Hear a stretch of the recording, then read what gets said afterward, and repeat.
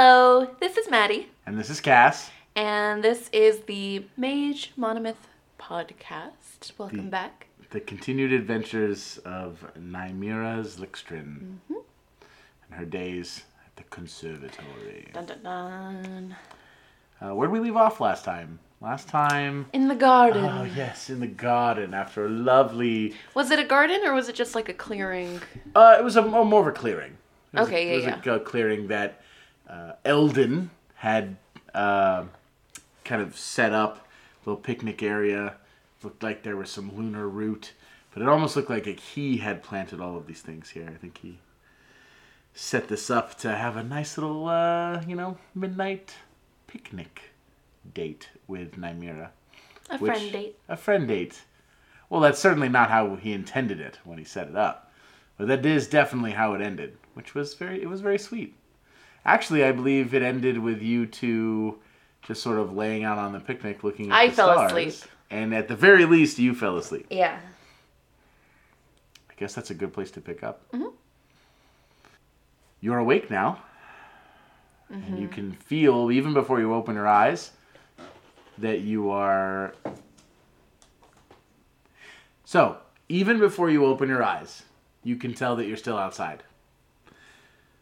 Partially because you can hear birds chirping. You can hear the sounds of the day in the kind of wooded area you were in when you fell asleep. But you can also just feel the crisp air, and you just know that you're outside. So when you do open your eyes, you see that you're in the same clearing, and you are on a picnic blanket that was laid out before. But the basket and Eldon and all of the lunar root is gone. Uh-huh. And I'm alone? And you are alone, laying out on this blanket. I'd like to thoroughly look around, see if anybody's around or any signs of struggle or anything. Sure. A good synonym for thoroughly look around, would that be investigation or perception? Your choice. I will do investigation. Sure. To look thoroughly. 15? So, just at a quick glance, at first, before your 15 kicks in, you can see that there's no one else around, and the clearing, now that you can see it by the light of day, you see that the clearing is like deliberate. As in, Eldon most likely came out here and cleared the area by removing a lot of the, like this is not a naturally occurring clearing. He manufactured this clearing. And it is clean enough that it looks like he might have used magic in order to manufacture the clearing, because the trees are like perfectly aligned in a circle. The lunar root appears to be gone, and it almost looks like it was uprooted, and then like someone like kicked a little like dirt and grass over where the roots were pulled, so that the whole plant has been taken. And there's really not much evidence here that there was anything here, like it was used for anything other than, well, a picnic blanket that you're laying out on right now. And like I said, you're alone and you don't see anybody else around you in the immediate area. Can I tell what time of day it is? And if I'm missing any class right now? It's super early in the morning, most likely just after sunrise. You would not be missing class right now. Then I'm going to try to huff it to my room. When you get towards the building, the door that you know you need to enter, that is the quickest route to where your room is, the door opens. And before I open it? Correct. Uh-huh. Like right as you get to about 10 feet to the door, like, I don't know, maybe you're reaching for the door, or like right when you get to that point, the door opens and Diz steps like out into the door frame itself. And it's just like staring at you. Hello. Good morning. What's so good about it? Um, fresh stew? Where'd you run off to last night?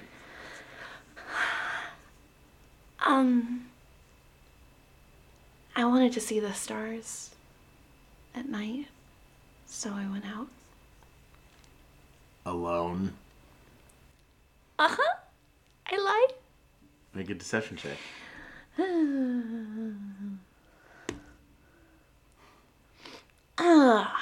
5. You hear him go, mm-hmm. And he kind of steps back and, like, to the side. Like he's deliberately clearing space for you. Like, he is not physically gesturing for you to enter, but he is stepping aside. He has and, made like, the room for yeah, it. he's made the room for it, and he's like, he looks at you, and he looks inside, and he looks back at you. Thank you. Once you're inside, he closes the door behind you, and he kind of almost like stands guard at the door, with his back to the door. And as you round that corner where you and Eldon had come from, you round that corner, you can, with your passive, you can catch out of the corner of your eye Diz standing in front of the door, just shaking their head, and you just hear like grumble, grumble, grumble. I'll have to find out what his favorite food is or something. Cheesecake. Cheesecake. He seems like a cheesecake guy. I don't know. He does. Yeah. I would like to try to go to my room. If it's ass crack of dawn, I don't know if there's any other guards I need to worry about that I know of. No. Okay, then I'm gonna try to sneak in quietly to see if I can just sneak into my bed. Gotcha. Chiwi, like the bed that you're sleeping on, and Chiwi's under it? Yep. Go ahead and make a stealth check to see what your sneak through the halls looks like. Sneak. Do you like a 6? A 6. A sassy 6. A sassy 6. I would say that with a 6, you believe that you're very quiet. You don't encounter anyone in the hallway. It does not appear as though anyone is, up and moving about. Yeah. It's probably only like roughly 6:30-ish as the sun has just come out, maybe 7. So, and you know that classes start at about 9 a.m. So people start to get up. That's lovely. Yeah. What a world. In a fantasy world where if we're making our ideal world, yeah, then 9 a.m. Ideal 9 a.m. classes. Whew. Just don't be late for class. Like, if you're supposed to be there at 9 and you get there at 9:01, whoo, man, you are in trouble. Do people lock their dorm rooms? They are lockable, yes. So, like, our dorm Does have a lock on it. has a lock on it? Do I know if we're stereotypically... Do I know if that's, like, part of the night procedure to do that? There is no rule that says you have to lock your dorm. Mm-hmm. Typically, the dorms get locked when there's no one in them. Oh, like when you leave for class for the day, the dorm you lock your dorm so that no one can snoop around your stuff, stuff like that. But there isn't really a rule that says you have to lock it at night, although some people do. Right? It's I guess common practice. Whether your group does or not, I don't think so. I think everyone in your group is pretty trusting. The only person that I would think that would consider locking the door is Aerith. I'm not really asking for my party. I'm wondering if Eldon's dorm room is locked. Is it on the way? It is on the way to yours. I would like to try to peek in and see if Eldon is in there. When you get to Eldon's dorm, his group's dorm, and you check the door, it is locked. I definitely don't have thieves' tools on me. I'm going to... nobody's around? Not that you can see. I'm going to take out a piece of parchment Okay. and use illusory script and write a note for Eldon and have him as the recipient. And just say, Eldon. Good way to start a note, yeah. Thank you for everything you did to make last night happen. It was really nice. Sorry I fell asleep. I hope you got back safely. Hope to talk to you soon. Little heart. And then I sign Nymera. And I fold it. When he sent me a note, it had a succubus drawing on it. I'm gonna do a little devil.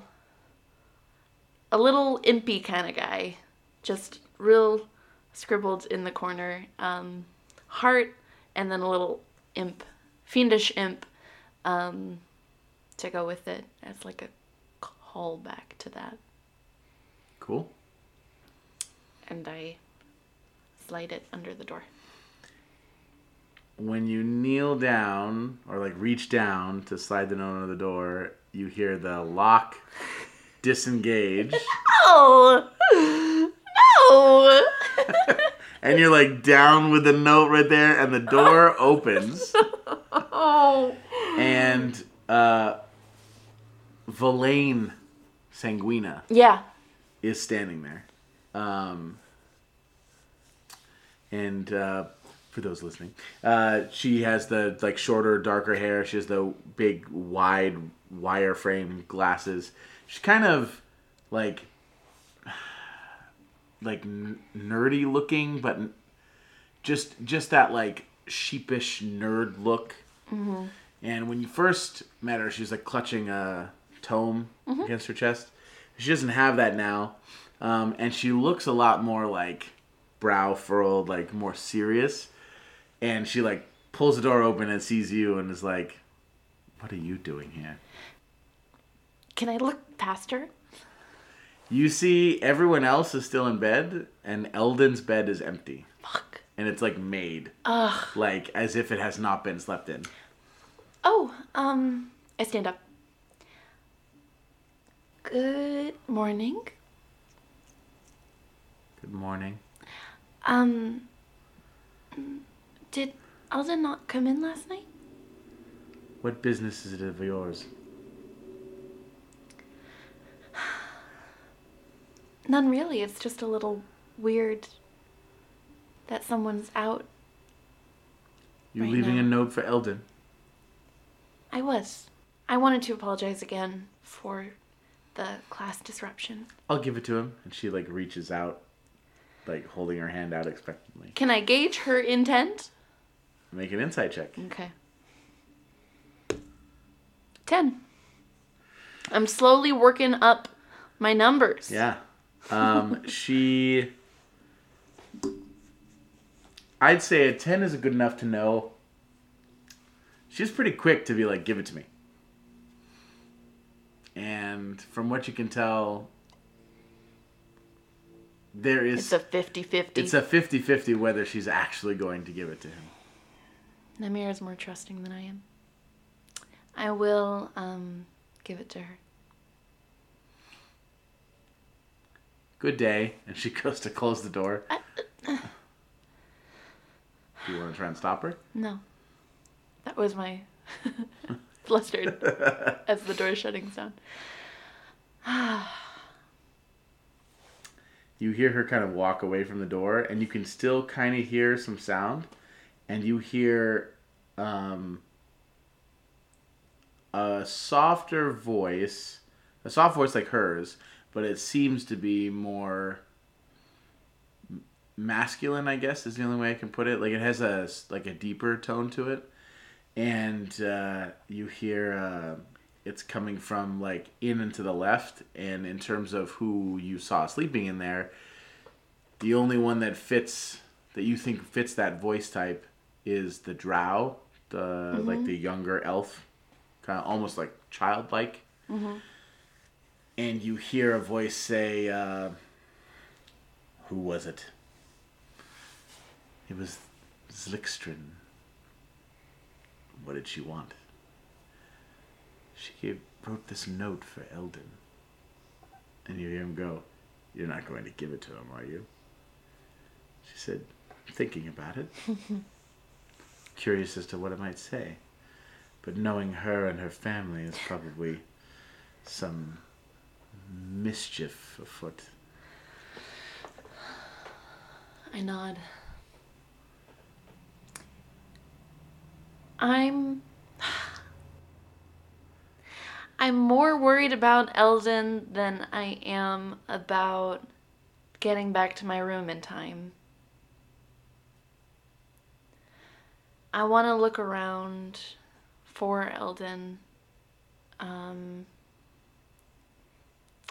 in the halls. If I have any ideas of where he might be. Make a perception check. If there's an owl around. Perception, you said? 10. So, as you begin kind of wandering to look for him, you don't see him. And the more time you spend looking for him, the more active the halls become. You start to see one or two students kind of coming out of the dorms, like, rubbing their eyes, like probably making their way down to where they look more like they have toiletries with them, like they're heading to where the bathing is and stuff. So like as you move towards like 7:30, people are coming out and heading in that direction. And then as you get closer to 8, you start to see people who are like fully dressed heading towards the commissary. I don't know how much time do you want to spend out of your room looking for him? At what point would you go back? I would go back when I have to get changed and get ready to leave. Whatever a good time would be to make it to my next class on time. Gotcha. Well, your first class is at 9. Yeah. And if you are going to simply change and go to class, you probably only need, 15, 20 minutes to make it back to your room, change and head out. Yeah. So you could, in theory, search up to like 8:30 if you want to keep looking around until then. Before there's hustle and bustle of people. Yeah, once you hit like 8:30, like basically promptly at 8:30, almost all the students are out, dressed, have eaten, or are finishing eating in the hall, like taking snacks in the hallway, and are begin moving. Can I do something before that? Sure. Like around 8:15. I want to check the bathroom, the library, and the commissary for Eldon. And I am checking the men's restroom for Eldon. Gotcha. If they are gendered restrooms. They're not. Okay. Make a perception check. We'll do investigation now that you're looking in specific places. 18. So, as you move towards the bathroom, like where the bathrooms are and the showers and stuff are, you don't see him. You see a few people who are making their way out and things like that, but you don't see Eldon. You head towards you said the library was another place that you're looking. Yeah. And there's really nobody in the library. There's I guess. Is there a librarian? There's the staff and a head librarian that's there, but in terms of, I picture a turtle. Sure, there's a turtle librarian. Just all old and shaky with the glasses on. Stay a while and listen. So famously said by a turtle. Yes, 100%. Tortoise. Let's be specific here. Okay, thank you. So, in terms of students, there are not really any students in here except for one. It's Aerith. I was wondering. And you see her like sitting at a table, and when you open the door to the library to peek in, She kind of like glances up at you, glances back down at her books, and like double takes really quickly back at you. And like looks around and there's no one here, and she goes, Zlikstrin! And then you hear the turtle librarian go, shh. And she's like, sorry, Zlikstrin! I come over. I straighten up and come over. Where were you? We were all worried sick about you. I kind of, you were worried about me? The others in the others dorm. Gotcha. She gets like kind of red in the cheeks. I don't know. I went out and I kind of snuck out. She gets wide-eyed like. I went outside and nothing crazy. I'm not used to being under the night sky. So I went out and I accidentally fell asleep out there. So I'm kind of coming back, but I heard some hustle and bustle in the other room. Do they have a room name? We're room 11, right? Their room, Eldon's room, you mean? Yeah. Eldon is room 1. Room 1. Like Are we room 11? one. Is that You're remembering 11, right? Yeah. On my way back to room 11, though, I heard some hustle and bustle from room 1 that Eldon was gone, and I was looking around for him. I don't know where he went. Have you seen him? No. Word of advice, Zlikstrin? Yeah. If someone like Eldon goes missing, it just increases the likelihood that we will be selected as, highest. Aerith. What? That's not very nice. Well, Why is this a competition with you? first of all, you should know that the group in first year that does the best at the end of the year is the group that... Do you not know about the whole archivist thing? The what? Archivists? Like becoming an archivist? Don't you know? Zarta is the keeper of the archive below the conservatory? I keep a really fake, like, interesting. I don't know about that face. I'm trying to be genuine. And the group that performs the best is typically the group that ends up getting offered, first dibs on becoming an archivist. I don't want to use the phrase teacher's pet, but there's such a negative connotation to it. You think our group? Well, not with that attitude, Zlikstrin. Look, you don't have to Tanya Harding the competition. I don't know who that is. Is that one of the characters in one of your little silly stories? It's a mage. There's a whole biography. You know what? Never mind. I'm just saying that if something were to have happened to poor Eldon... That would be very bad. Yes! Bad in that sense. Good in the sense that... What? Oh, would you want me to help you look for him? Yes. She kind of, realizes what she said. Like, when you say something and then you catch it after you say it, you're like, oh, shit. So... She's like, oh, God. And she, slams her book closed. And you hear the total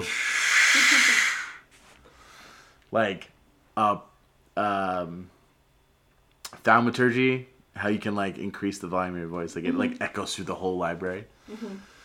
She's like, well, we don't have much time before we have to be at Bradley's class at 9. Gonna go look for him and just... After you, Zlikstrin. She's all bothered about it. Yeah. I go, well, I don't really know where to go. Do you have any ideas? When was the last time you saw him? Well, Was it the other day? last night when I was out. You saw him last night? Hold on. I saw, his owl. It looked like his owl, and I wondered if he was out and about. That doesn't mean he was. I don't... Oh, for a second there, Zlikstrin, I thought you were about to say that you snuck out with him. Palpitations thinking about that. Why? Because it's, it's a competition. She's Anyways, like beet red. I think I saw his owl, but it was... I fell asleep and I don't know what happened. I'm just a little worried. You think he would go back to his bed after? After what? After whatever he did, I don't know.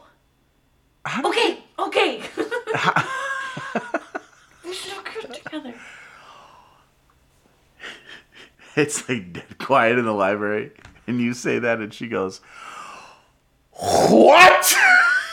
It like echoes through the library. She like looks over, waiting for the turtle to shush her before she talks. Zlikstrin, I thought you knew better than that. I mean, I knew you were a Zlikstrin, but my gods, you snuck out with Eldon? He left me a note, and I didn't know what it meant. I thought maybe something bad had happened. Did you? And him? And did you? Nothing happened. Well, then why did you sneak out with him? I don't know. I thought he What do you mean you don't know? He seemed very eager for whatever he was trying to do, and then I followed him. Some boy that Alanae says that you are attracted to, that she says you think is cute, invites you out, you sneak out in the middle of the night. What? Look, I don't really care how it sounds, because all that really happened was we had a nice night together as friends. You see her kind of like sit back slightly in relief. Like there's like a little bit of weight off. Like,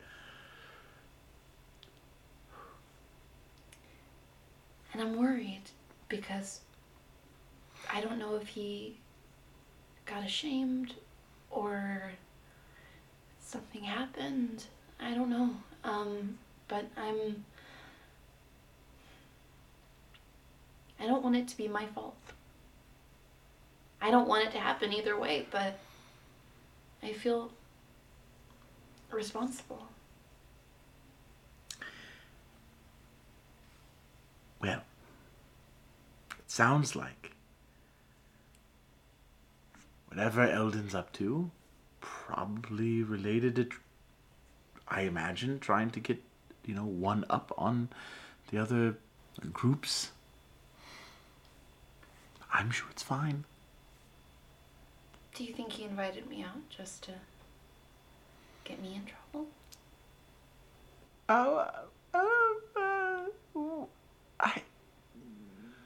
I mean, no.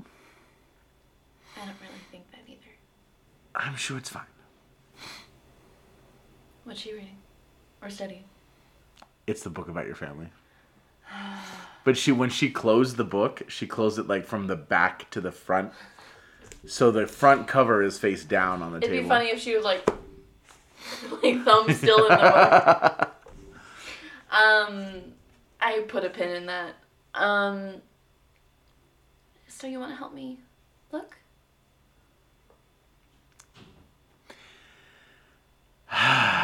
If it'll help you feel better, then I suppose I'll help. Thanks, Sarah. Well, don't thank me yet. I haven't done anything. Well, fine. I unthank you. But you can't unthank me. I just did. What? That's not how it works. I just unthanked you, and then if we find him, I'll thank you again. Typical Zixtrin attitude you have there. No gratitude. Mm. She's like, picks up her books, put them in a bag. Okay, well, where did you see him last?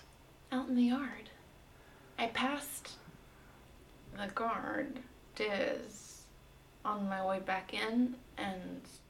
And Diz didn't reprimand you? Well, what special treatment does Zixtrins get around here? I know. You know what? Maybe I just need to ask Diz if he's keeping an eye on things. Yes, well, let's go ask Diz. I'm sure he has all the answers for you. I ignore that and go. She's like following you. She's like rolling her eyes hard the whole time. And you find Diz in the same place.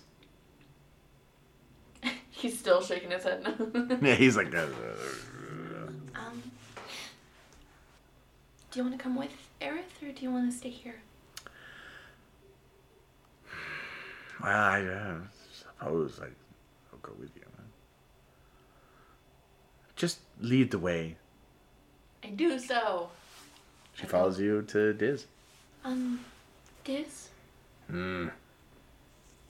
I'm a little worried Eldon's not in his room. Have you seen him? Eldon came back inside last night. He did? Mm-hmm. How did he seem? Fine. Did you see us leave? What do you mean? When we left? Are you saying you snuck out last night? Nope. Do you know where Eldon went? Nope. I did tell him to head back to his dorm. I don't think he did. Well, he's got to be here somewhere.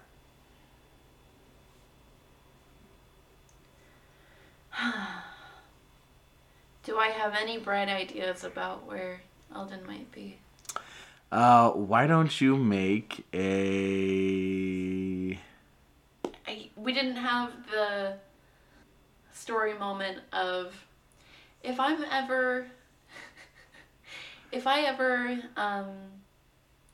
run away from getting married, where I'm gonna be is the Boston parking lot. Yeah. So I don't have any memory of Eldon being like, when I need to clear my head to think, I go to the roof. Something like that. But you can make an insight check right now and see if maybe that might help you. Insight? 11. Well, according to Diz, he came back inside. So he's probably inside somewhere. You've checked common areas like the library, the bathroom / showers, and we didn't cover it, but the commissary probably would have also been somewhere that you covered already. Like, because it's bathrooms, I did say that, library. but yeah. You said it, and then I did bathrooms, and then I did library. You're saying we also checked yes, that? Okay. Yeah, because the bathrooms, and then the commissary, and then the library in terms of where they are on campus. So you would know. What's my first class of the day? Technically, the group's first class of the day is Bradley's class. I grab an apple when we go through the commissary. So you know that he's not in any of those places. And he's not in his dorm. And technically, you haven't checked any other dorms. So That'd be wild. based on what you know about him, he's probably not in any of the other dorms. Yeah. Obviously, there's lots of classrooms to check. but there is technically one other place that Like a common area. like a common area, which is a center courtyard that where the like so the courtyard you were in previously is like the one that you were outside in the forested area. That whole courtyard is like battle courtyard. There's a central courtyard that's slightly smaller. That's like on the inside of like a large square building. There's this like central courtyard that's like a small garden, like so small that you couldn't hide in it, but a central garden for ants. Yes, it needs to be at least 5 times bigger than that though. But like there's a fountain and there's lots of benches and seating around there. People often use that courtyard as like a quiet place to study when they want to study outside, away from the battle class, like the tactical application classes. On the way there, I do have a sense of urgency, but I also want to talk to Aerith on the way to there and say, so you want to be an archivist? Well, it's a possibility. I'm just saying, and it's a very prestigious, past archivists have, done well in the guild. Yeah. Besides, status, what do you like about magic? Why are you here? She kind of stares off to the, like, above Nymera and thinks about it, and she says, well, magic is fun. I smile real big. You have fun with it? Well, yes, I mean, and she kind of starts adjusting her glasses, and she, rolls up her sleeves after she adjusts her glasses, and she's like, and then she, like, waves one hand, like, to draw attention, right? She's, like, she's doing this big thing here. Mm-hmm. And it almost looks like what she's going to do is, like, a sleight of hand type thing. But really, she genuinely does, like, snap her fingers, and in her right hand, a bouquet of flowers appears. That's beautiful. You don't like it? No, I love it. She just Are very, you offering like, it? slowly, timidly, like, extends her hand out, like... Just as slowly and timidly, like, is this what, is what I kind of do as I take it. Are they real or are they... They're real. Wow. You're going to have to teach me that one. So as this is happening, a couple of other students are, like, walking kind of in the hall, like, opposite of you. Like, you guys are going to cross paths.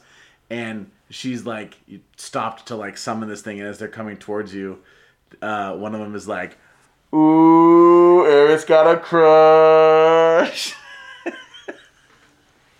Fireball. And she immediately turns around and is like, you take that back. Can't have anyone going around spreading those kinds of rumors around here. Slanderous Phil. She turns back to you. She's like beet red, her whole face. She's like, I just can't believe other students. Thank you, Aaron. For what? That's really cool. I love stuff like that. I think that's what magic's all about. She's like, you do? Oh, yeah. Right, well, Let's go. yes. Let's keep going. Mm-hmm, yes. And we go to the courtyard. Yeah. The courtyard is empty. With the exception... The mic didn't see how hard I rolled there was a whole head bobbling with my eye roll. It was very exaggerated. Yeah. There's a fountain at the center of the courtyard. Uh-huh. And sitting on the edge of the fountain like sitting on the edge, but with his legs turned toward the fountain, and his like whole body kind of turned to face the fountain, and it looks like he's like flipping coins into the fountain. Is Eldon. You don't see his owl, but you do see him, and he's mostly, I mean, he's fully dressed, but he doesn't have his like accessories. So when I originally described him, I kind of described like how he had, like, I think I described like he has like blue robes with like kind of silver trim. I think I did also just show you the picture instead of actually describing it, but he has these blue robes with silver trim, but he also has these sort of like leather shoulder pauldrons. Yeah. That have straps that cross, that they secure the robe on his back. But he also wears, he has a sword that it's like family heirloom that he carries with him. So he has that strapped, and he has these like kind of purple leather gloves. And I mean,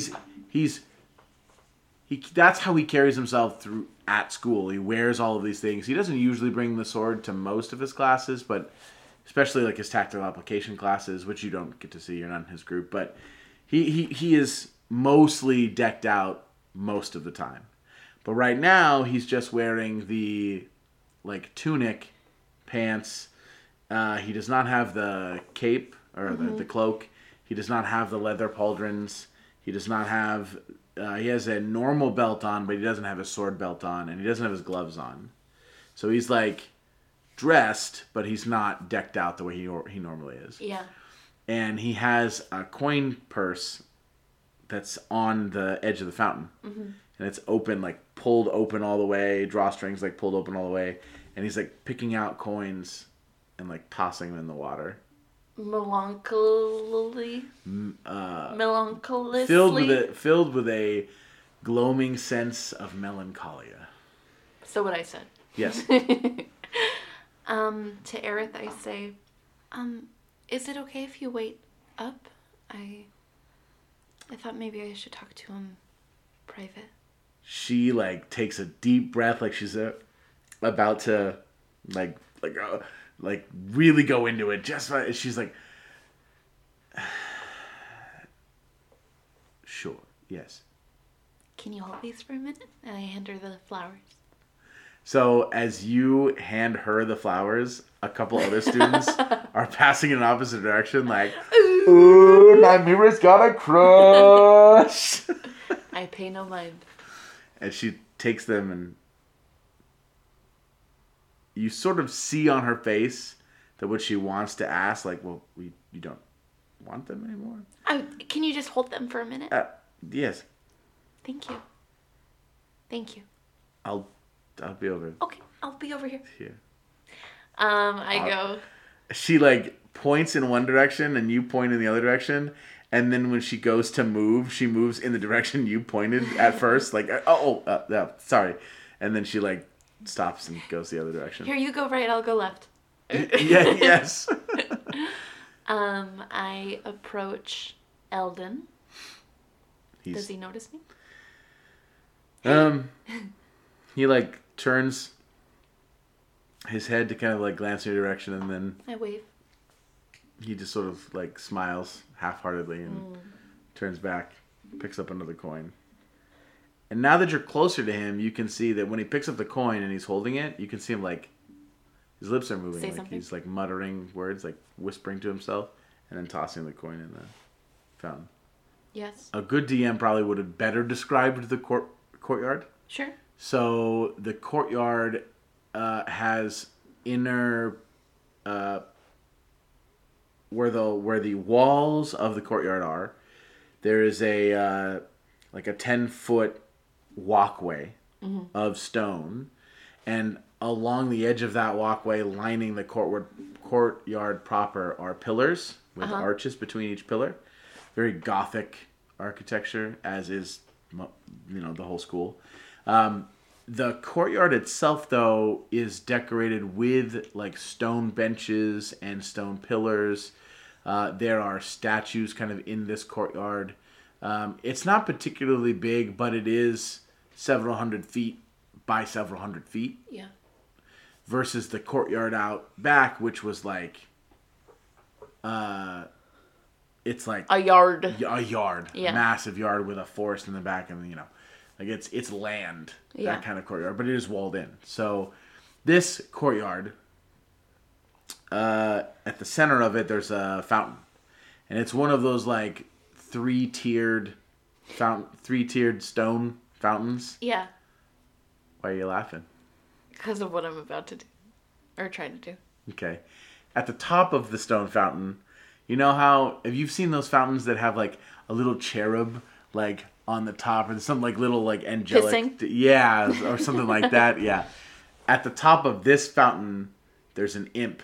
And he's pissing into the... Hell yeah. The first layer. And he's, like... He's got this face... I was hoping there'd be at least one imp. Yeah. Or fiendish marvel. Well, the statues that are in this courtyard are also all fiendish. Cool. They are of various, like, tiefling looking. There's another type of creature called a cambion. Ooh, yeah. Their statues are like cool. cambions. Yeah. And at the top of the fountain is a little Cambions imp. are fucking cool. And you've seen the Calvin and Hobbes, like the pissing Everywhere. Calvin. Yeah. So this is like an imp where he's like pissing imp, and he's got like that face that just says. Cool. That's what that face says. I want to huck a silver into the water fountain from like 30 feet away. The large basin of the water fountain? He's flicking coins in, right? Into the large basin part. Yep. But then there's like a smaller tier and then an even smaller tier at the very top. I'm going to aim to do it as in front of, like, plop it as close to where he is as possible. Make an attack roll, dexterity. I was laughing thinking about accidentally hitting him in the face. Dexterity? Yeah, because you're throwing it. 14. Not bad. Yeah, so you flick it and it lands close enough that the water splashes up and kind of like hits him a little bit. Sorry. It's fine. Fine. White person crosswalk again. Quick walk to him. Nymera. Hey, you okay? Okay. Oh. Well. Yes. I'm fine. I give him a What's that? I give him a face. Okay.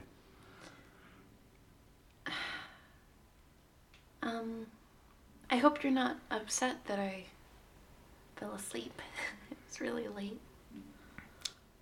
No, as a matter of fact, I should apologize. I didn't mean to leave you alone. It's okay. I had an okay night's sleep. I cracked my neck a little.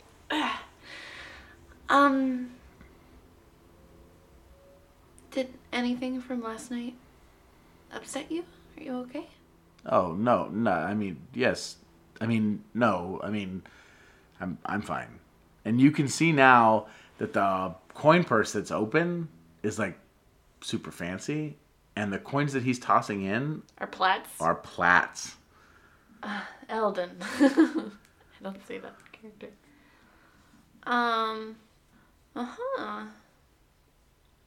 Do you want to talk about it? You seem a little down, and you're throwing platinum into the water, so... It's my family's money. Uh-huh. I just thought that after our conversation last night, I don't know, I feel like I don't deserve it. What? That was your takeaway? Well, I don't, do I? If I'm not going to live up to my family's expectations. That's not at all where I thought we left off. I'm sorry you feel that way. Oh, what? Not because of you. You made me feel a lot better about it. Accepting who I am and... Yeah. Yeah. So, why...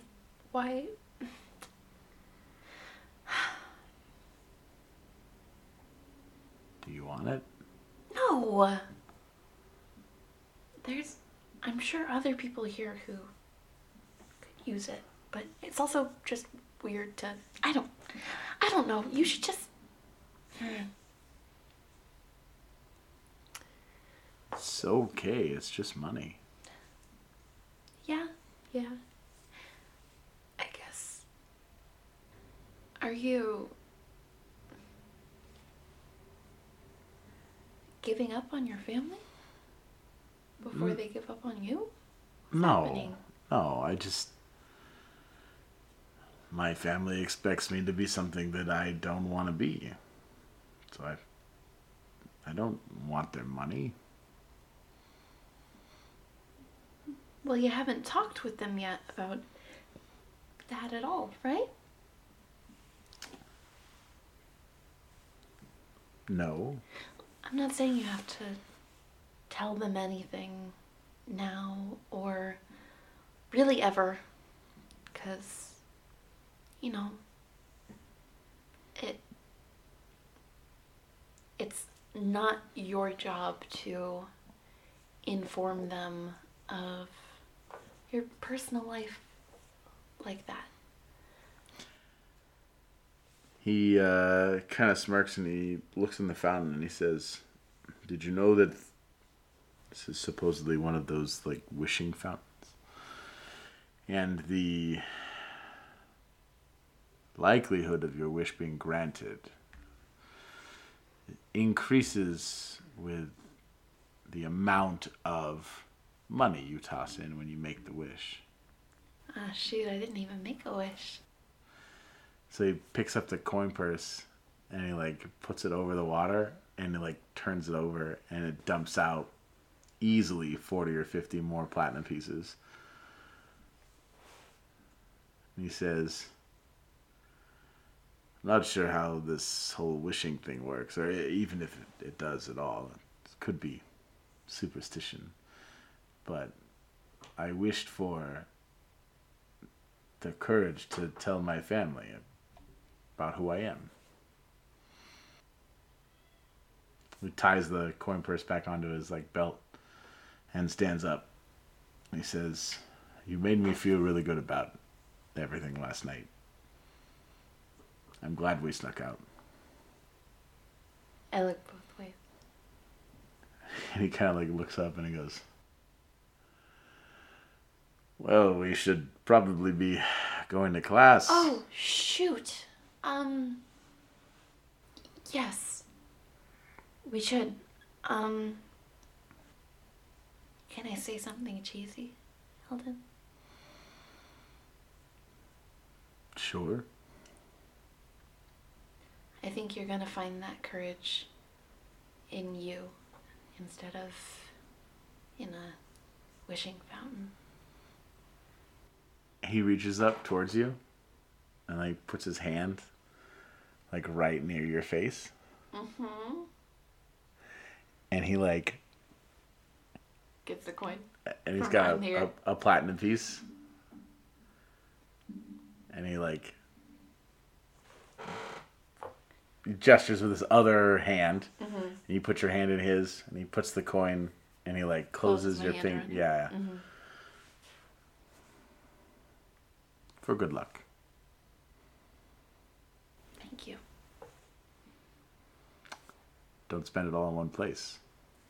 I don't even know where to buy things around here. Well, if you ever make it into the city, Oh, yeah.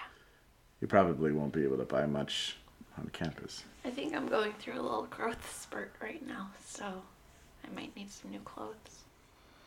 He just sort of nods, walks away. I nod to myself. Is Aerith looking over? Yeah, so he walks over to, like, in the direction of, like, a door, and Aerith is, like, very deliberately, like, looking away, like, Yeah. into a corner. Yeah, like, just being super obvious. And he stops, and he looks at her, and he says, "You look lovely today, Aerith." And she just looks at him and is like, "Thanks." And then he walks away. He walked away? Mm-hmm. Aerith, like, sees that he's gone now and kind of, like, walks over towards you. Can you help me get all this platinum out? She says, oh, I wouldn't do that if I were you. Why not? That fountain is cursed. Seriously? I mean, it's just rumors that I hear. It's just that she points up at the imp. Yeah. It's one of those wishing fountains. It's supposed to toss coins in and make wishes. It's said that anyone who were to try and fish out the coins out of it would be cursed with... I don't know with what. The stories just say cursed. I don't know what kind of curse. A lot of the stories just say cursed, and you don't really know what that means. Yeah. She, like, looks over. She says, by gods, that's a lot of platinum. I thought maybe I could get Chewie some... If anybody in our group wants new clothes or anything. She says, there's a lot of things you could get me to do, Zlixtrin. And then she stops, and she realizes what she said. And she, like, blushes a little bit, course corrects. But prying coins out of a fountain like that, given the state of magical circumstances, I wouldn't risk the curse. Can I Arcana check it? Sure. 17. Well, nobody's really talked to you directly about it, but what you can tell is that the fountain itself does not... You don't feel any sort of magical pull, right? Like oftentimes, at least with powerful magic items, you can feel the aura of the item. It's like emanating magic. You don't get the sense that this item is emanating any magic. But your check is high enough that you know that there are spells that conceal the magical nature of items. And it's possible that the fountain was once magical and is not magical anymore. I'm gonna believe in superstition about Eldon, and I'll just count up mentally how many coins are in there. So in total, the fountain has lots of coins, like hundreds and hundreds of coins. Can I estimate from the dumped coin purse? Well, you can tell pretty easily that the platinum stands out from all the other coins. I'm just saying that, like, most of the coins in the fountain are copper. Yeah. And some silver. Yeah. But the size and shape of the platinum is pretty distinct. Here and there, a gold piece. But there's easily 100 platinum pieces in the fountain right now. Jesus Christ. Okay. I leave. Okay. Aerith is like, let's go to Bradley's class. Oh, shoot. Yes. Let's go. Oh, I'll take those back. Thank you. The flowers. Oh. She hands them to you and a couple of students as they're passing, like, ooh, Nymera and Aerith, ooh. I blush a little this time. Aerith is like, and she looks at you and sees you blushing and is like, quiet, just no sound. Well, we should be off then, and just like beelines. And she heads back to the dorm. Oh, I'm sorry. She has all her things with her.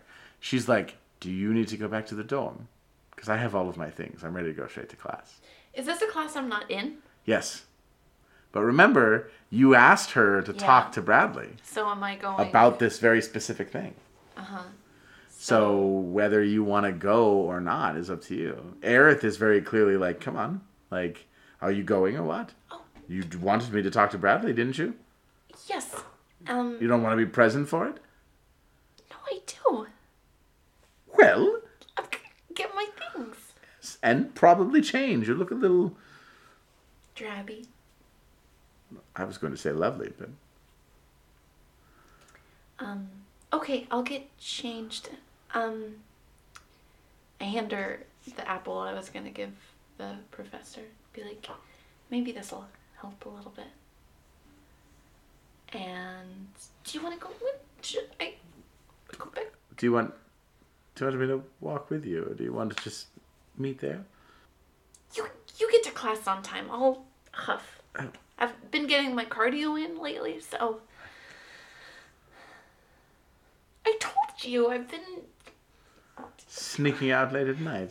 no. Well, last night yes, but I've been Getting your cardio in. yes. With Eldon. No. She's now, you kind of get the sense She's that playing she's with playing me. with you. And so she like turns on her heel, like heel turn. Ball on her actual heel, she pivots. Jesus. And she and as she gets 30 or 40 feet away from you down the hall, you all of a sudden you hear her like whistling. Like nothing, not like a specific tune or anything, just like a yes. Yeah, yes. I can't do it, but Me neither. That's why I did do. I huff it. yeah. I go back. I change. I zhuzh my hair. when je ne sais quoi. When you get to the dorm, you see that Sid and Brayton are gone, and you see that Alanae is gone, but you didn't run into any of them in the hallways. Yeah. And obviously Aerith is already heading to class. When you arrive, though, you see Lena, like, sprawled out, like, face down, head to the side, like hard, snoring hard, like lumberjack sawn wood hard.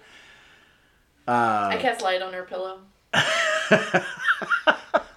She's like snoring hard and all just beams right in her face, and she's like, hey, why, what are you? She's like looking around, like sees you standing there, like, I'm on to you, Nymera. We have a class to get to. You have a class to get to. Yeah, well, maybe I wanna miss it. Maybe I wanna sleep in, you know? You're gonna miss class? We're only in year 1. Yeah, you know, I got a reputation to uphold, you know. What do you mean? I'm one of the cool kids. I don't go to every class, you know. Cool kids can go to class too. No, cool kids can't go to class. Nerds go to class. I give her a stern look. Look at you. You're Nerd. a freaking nerd. And she goes, I mean, Chewy's still under the bed. What is with you guys? And then you see Percy like skitters up and is like, looks like he's holding his own end of the conversation. And Lena turns to him and is like, yeah, I get it from her. I don't gotta get it from you too. And he's like not even really talking, just chittering. And she's like, yeah, I know. The both of yous. And she's like getting up and like starting to change. Mm-hmm. And you hear like a coming from underneath your bed. I kneel down. I get on all fours to look at Chewy. Chewy's like huddled and not looks asleep, but you can hear the like Struggle sleeping? yeah, kind of. Are they okay? Yeah, Chewy's fine. You know, they're fine. Have they been doing that? I mean, I would have had to been awake to tell you. Yeah. Unbelievable. Like, you already got me going to class, all right? Like a friggin' nerd. I put my hands up.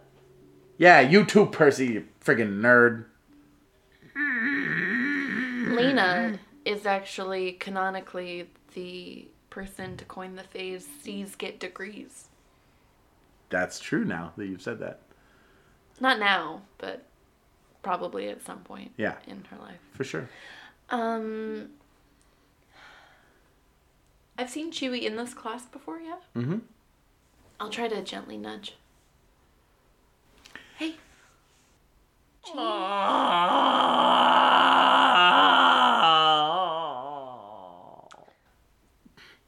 Are you okay? No! What's wrong? Aaron said that I can't pick my nose anymore. Oh, and I just got the nails trimmed. Oh. She said it was gross. Oh. It's a little gross. Oh. You think I'm gross? No. Look, it's just, there's a couple of things. Can you get up from under to talk? Sorry. But I'm so comfy. Chewie just puts their arms out like this. For help out? Does the grabbies. Like, For help out? yeah. I help. I don't When like you- this matronly role I'm doing. I feel like fucking, what's her name? The oldest girl in Peter Pan. Wendy? Wendy. She's just the fucking mom of the kids, because she's the girl of the She, kids. when you grab, like, when you reach out and Chewie grabs onto you, she was like, I just feel like you're the sibling I never had. When did they get this accent? Chewie just, like, asks you to help them. When they get out, they, like, stand up on their own. And Chewie's like, Look, hey. There's some things you can do around other people, and there's some things that other people don't like, or it's not really appropriate to do, that you can do in private, like in the bathroom or whatever. so I can pick my nose when no one's looking? You want to know a secret? Yeah. Everyone does. Even the people that got, like, the metal things on their nose? Especially them. My septum pierced. Oh, anyway. Chewie gets ready to go. Lena is ready to go. And they accompany you to Bradley's class. Da-da-da. I go. I bring out my... Did everyone get a tome of Google? Mm-mm. I No. bring it, but I'm sneaky about it. Everyone else got a book that is like textbook for the class. Yeah. And it has it has similar to like what you can find in yours, but it's obviously very static. It's one Yeah. book. So you are headed to the class. Yes. Yes. So you arrive at class, and you are 3 minutes late.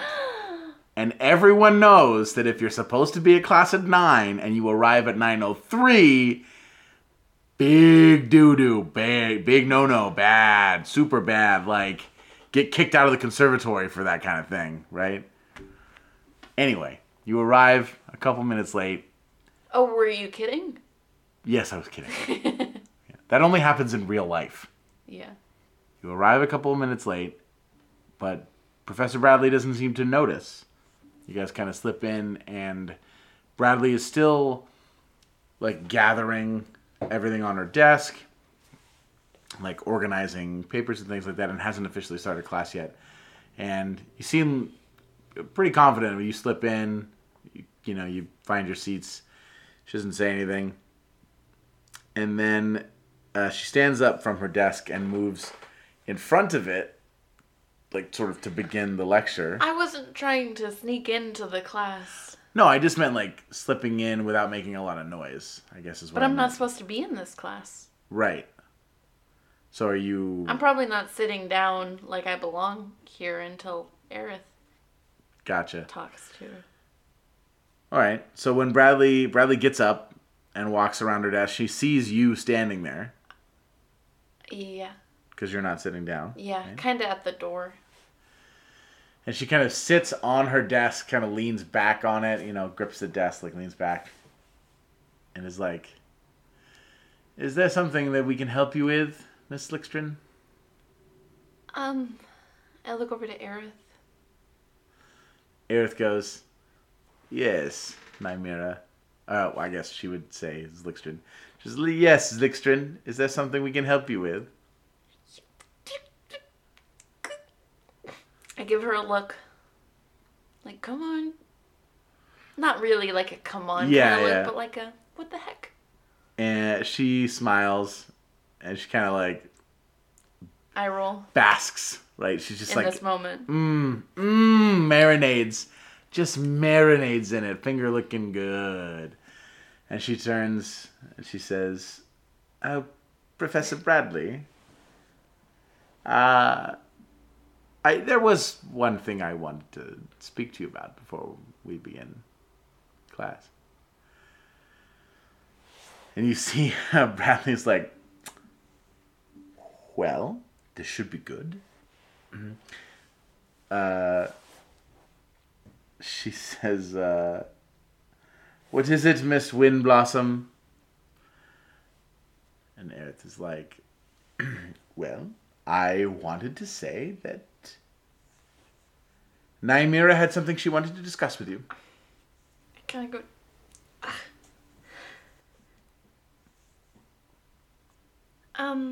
I cautioned her against bringing it up to you. I said it wouldn't be a good idea. But at the end of the day, I've grown quite fond of Mrs. Lickstrin.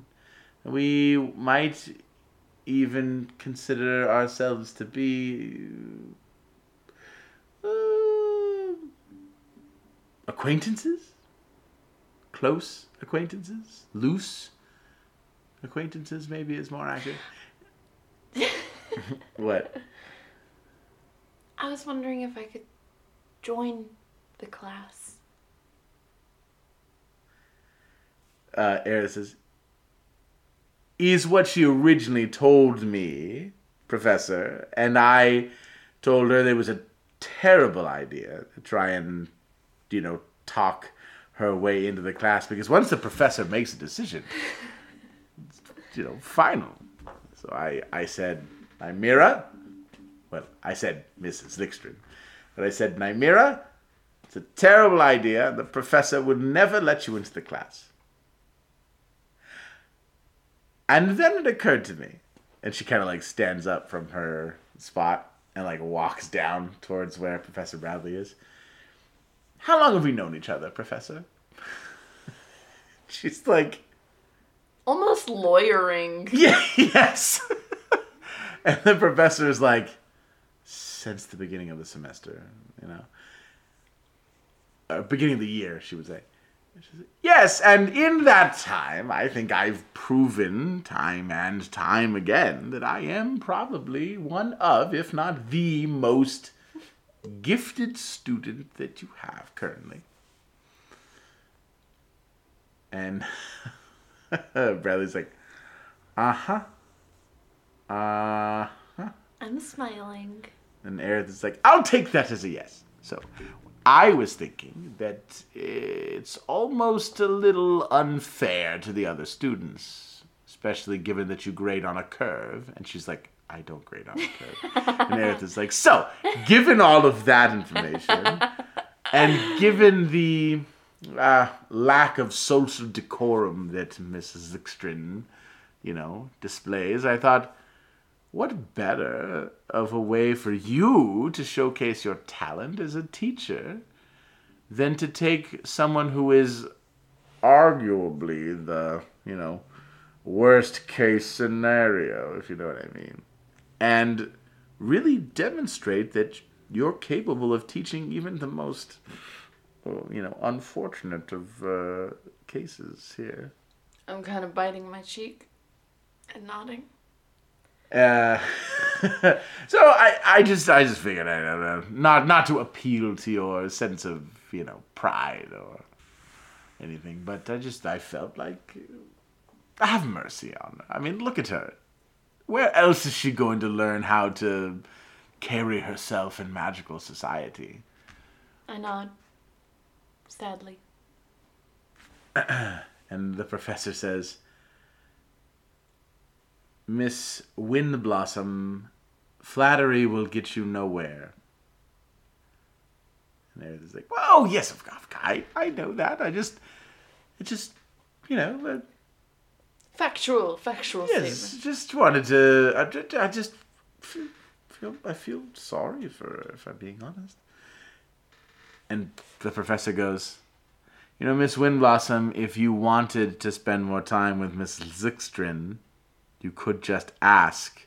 You don't have to try and bully me to allow her into my class. Can I interrupt? They both look at you, and everyone else, because the other students are there too, but like, you see Chiwi like finger close to nope, can't do it, nope, no more, none. And then like Strong resilience. Sid and Brayton are kind of chatting a little bit, but then like Lena's there, and Lena and Brayton are kind of chatting, and like Brayton's like they're clearly telling jokes, and they're kind of, the three of them are kind of laughing. And Alane is like sitting up straight, Watching. like just whiplash back and forth between you and the professor, and you and the professor, and you and the professor. And so Aerith and the professor are staring at you, and now Alane is also staring at you. I asked Aerith to speak for me.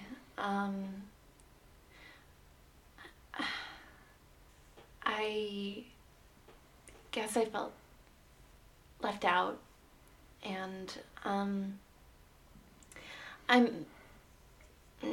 I shouldn't have asked her to speak for me. I should have just spoken to you. So it's fine. I'm sorry. I'll get out of here. While you've been talking, saying just what you said, Aerith has been like,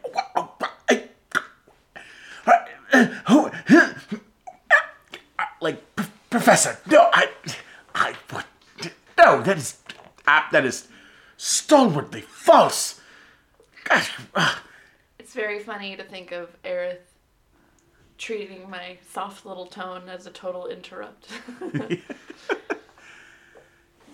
The professor says, Miss Windblossom, have a seat.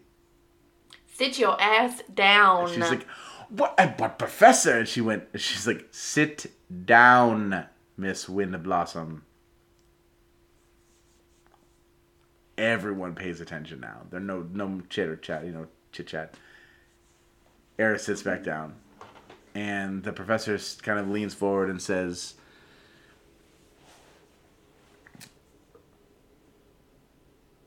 the purpose of learning about magic in society is to know your place in it, within it. To know how to operate in a manner that is both befitting of your status and also respectful of others' status.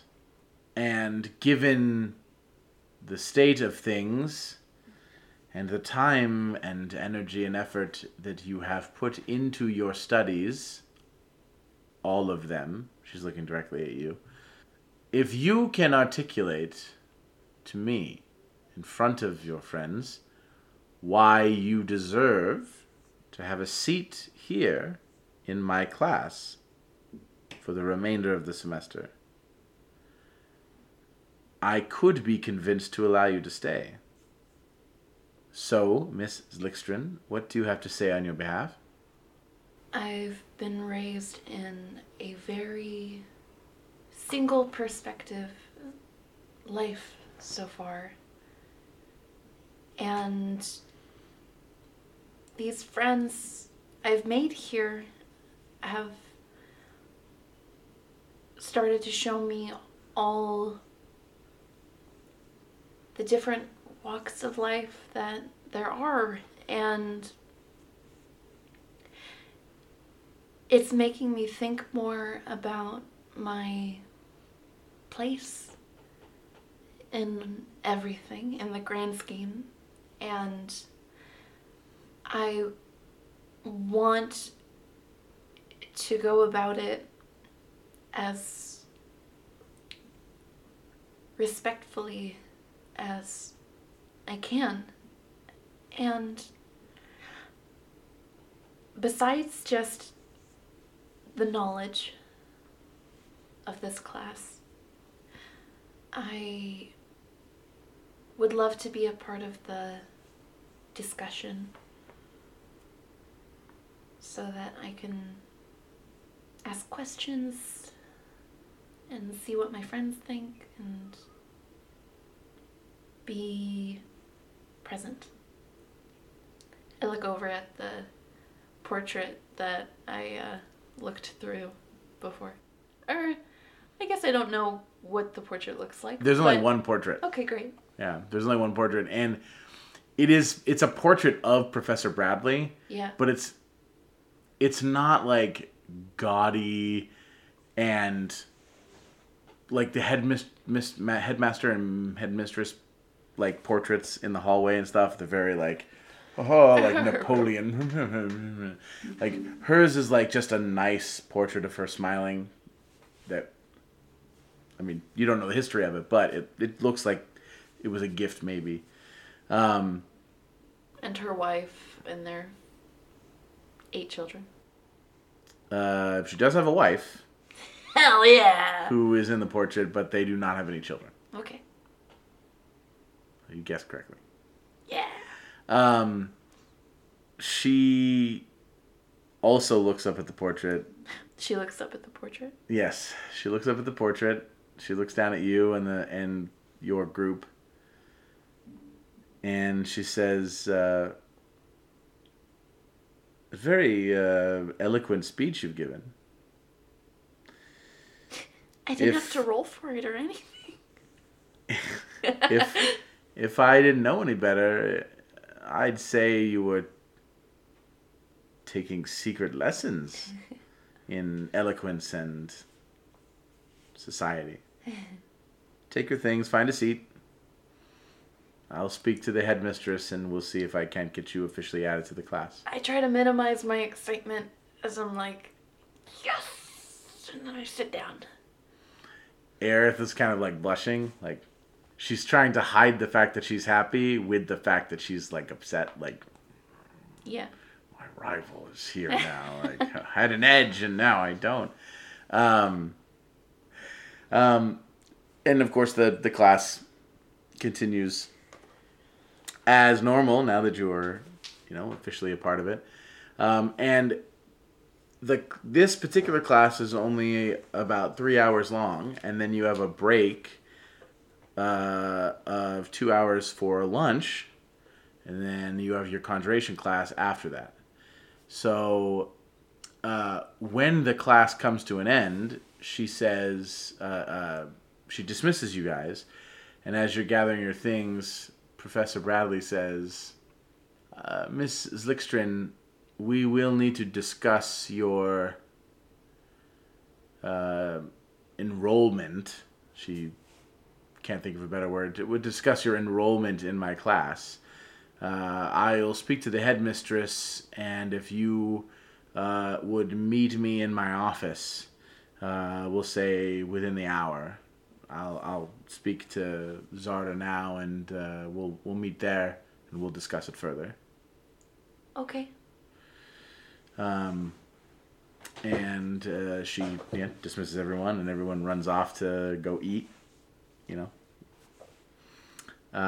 What do you do with the hour that you have before you have to meet her at her office? What do I do? I'm gonna ask my friends, they go to get food. Ask my friends to catch me up on this class that I'm taking now. On what's it all about, and what their... I'll probably ask each of them what their interpretation is, just because I want to hear what they have to say. Well, as you guys head to the commissaries and everyone's eating, the group wants to eat, and as you're sitting there eating and talking, they chat with you about the class, which to you, to Nymera, obviously, is listening to a bunch of stuff you've already learned because you've already been kind of taking the class in secret. So a lot of it is like, oh yeah, but they give not terribly different perspectives, but Aerith obviously being of a sort of slightly higher status than everyone else, and Lena giving you kind of the like commoner's view, and the only one that is of any real note during that time is when Chiwi talks about their experience, and that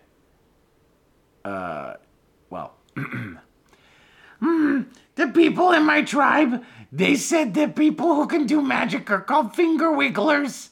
Because you do the finger wiggler things, when you cast the magic, you go blah, blah, blah, blah, blah, blah, blah, blah, blah, blah. And Chiwi gives this perspective of their tribe, and how different that tribe views magic. And one of the things that she tells you is that, one of the things they tell you is that their tribe is the Bloodhand tribe. And I don't remember if we covered it a little bit before. Yeah. And so Chiwi's talking a little bit about what the Bloodhand tribe is like. Yeah. And they do not paint a very nice picture of the Bloodhand.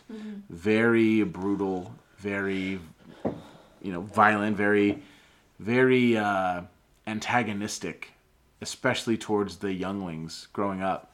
They're trying to instill in them this sense of brutality so that they grow up like, rough and tough. So that's kind of the, what Chiwi goes into. This like, we're picked on, we are trained very hard.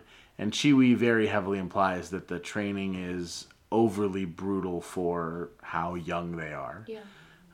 Not to go into too much more detail there, but you sort of get that sense and Chewy's scarred up. Yes. On their body. Yeah. Yeah. Very lots of scars that look like they've been healed for a while.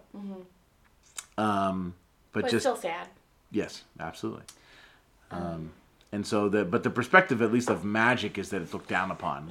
It's like one of the most unique perspectives of everyone at school so far, because that's the society where magic is like, if you're cursed with magic, right? Like to the Bloodhand tribe, a magic is a curse.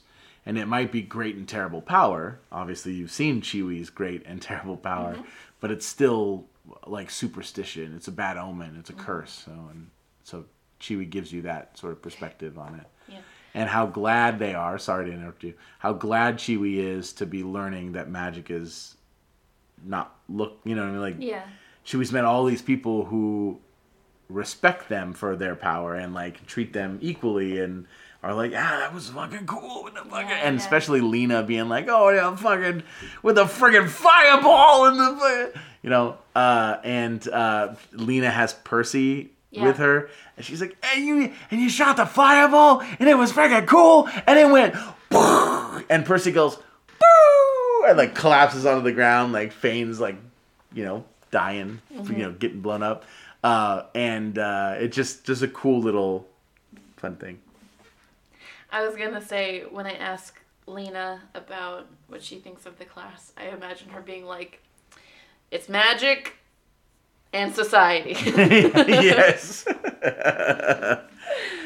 What else you friggin' want to know, Yeah, that's what I picture. But, anywho, yeah. And then I return after I talk to them. When you get to her office, which is different than her classroom. But I've been in her office. You go to her office like all the time. Yeah. To watch the class. When you get to her office, the door is cracked open. And about 6 to 8 inches you can see into the room. And I knock. You knock, but there's no answer. And you can see what you can see of the room. She's not there. But you notice that the portrait where you were looking through the eyes, the eye holes are like open as if someone was like there observing. Because you would know that when you're done, there's like you slides closed or whatever, like folds back in. But they're open as if someone has been observing through the portrait. Curious. I go, hello? Nothing? No answer. I walk in.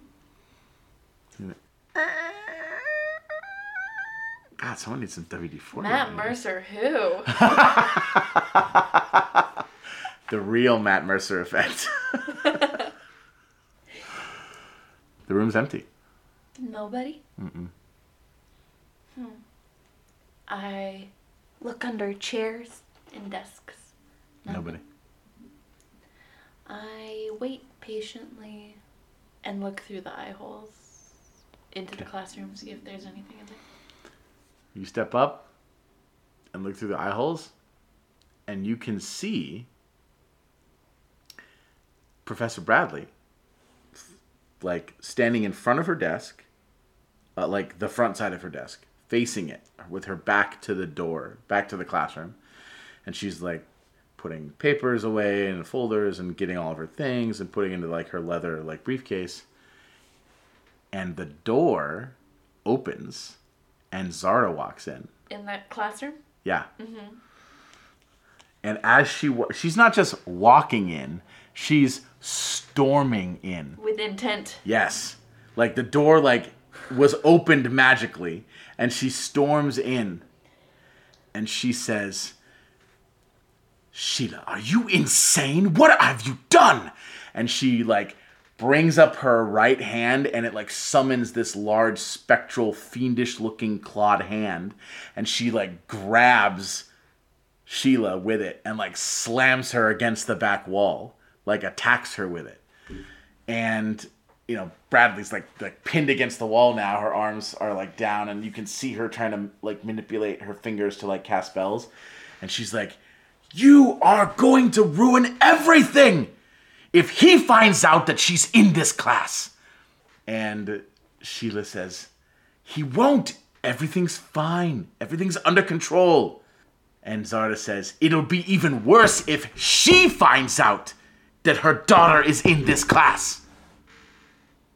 Are you still going to watch? Yeah. So you see Sheila's like trying to manipulate her fingers, and Zarda sees that and like walks up to her and in one like with her actual left hand grabs Sheila's right hand and just grabs her fingers and squeezes, and you can hear like cracking and you can see Sheila like struggling and obviously in pain because her fingers and her right hand are being like crunched together. Like supernatural levels of strength from Zarda. And Sheila's like, "It's fine. Everything will be fine. She needs to know." And Zarda's like, "That is the last thing that she needs to know. How dare you go over my head? What do you think that Virla will think of this?" Sheila's like, I wasn't thinking. It's fine though. It's fine. Everything is fine. She's only learning what I'm showing her. She has the tome. She's learning what she needs to know and nothing more. And Zarda says, "If this unfolds and a hair on her head is harmed, I don't have to tell you what Virla is going to do to both of us. This is not what we agreed to." And there's a moment where Zarda looks over casually at the painting and looks back at Sheila, and Zarda says, like points at the portrait and says, "Is that still magical observation? There are arcane eyes in that portrait still? Are you that stupid?" And Sheila's like, "It's fine. My office is locked. My hand, Zarda, my hand." And like Zarda like lets go, and the giant spectral hand kind of dissipates, and Sheila like drops to her feet, and you can see her like in pain. Her fingers like it's very clear that they're broken. And Sheila's kind of like hunched over and like gets to her desk and starts like pulling stuff out and finds like a potion and uncorks it and pours a little bit over her hand and then drinks the rest of it. And you can hear like cracking as the fingers like fix themselves. And Zarda like starts to very slowly walk over to the portrait. What do you do? We haven't done this yet, but we've done it once or twice before. A bravery roll for Nim. D20. Mm-hmm. I'm not feeling very brave right now. Kind of sounds like you're giving yourself disadvantage.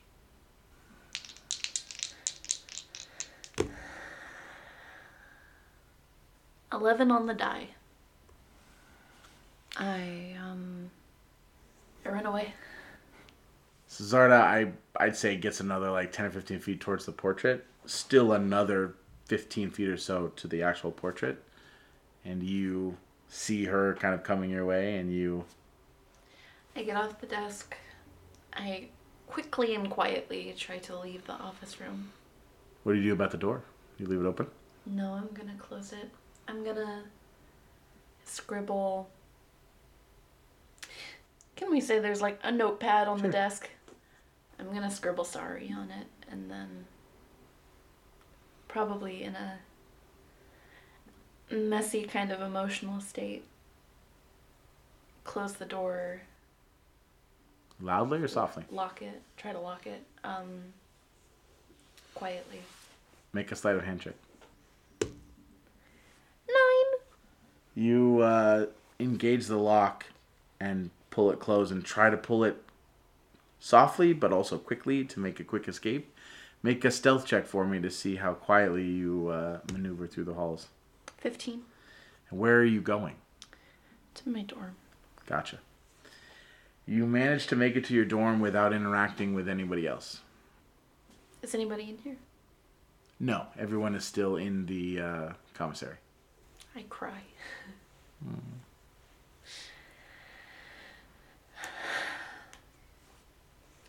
I want to write a letter to my parents.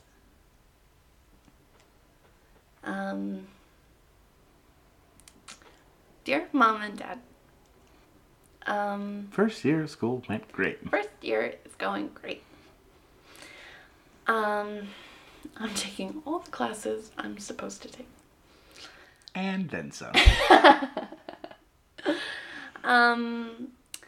I go on to talk about my year so far and the stuff I'm learning. Just general update. And then I want to say, I've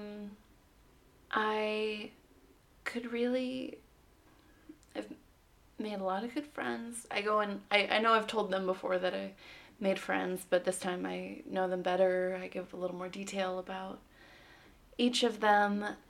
And I say,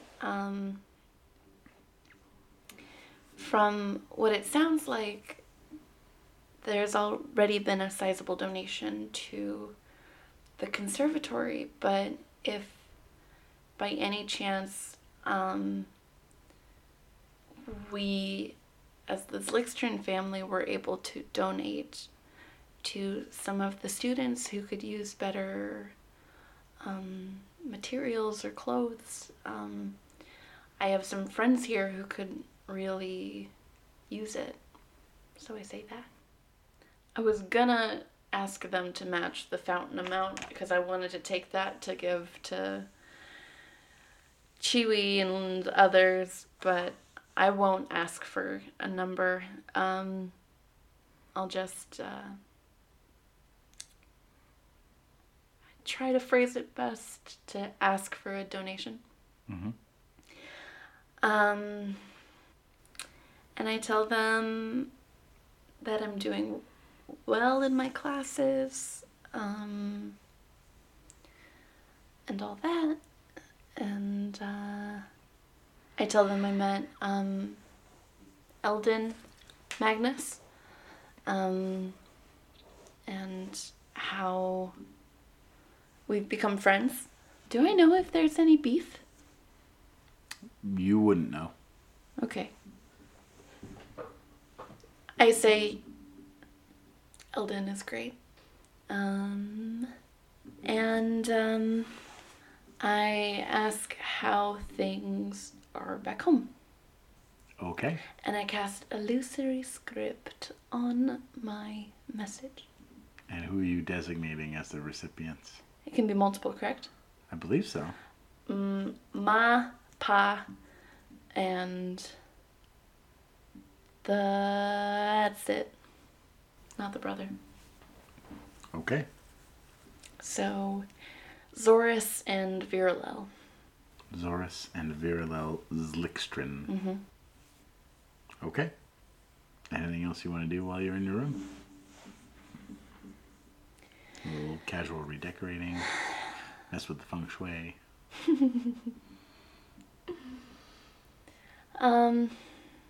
No. Okay. It's fine.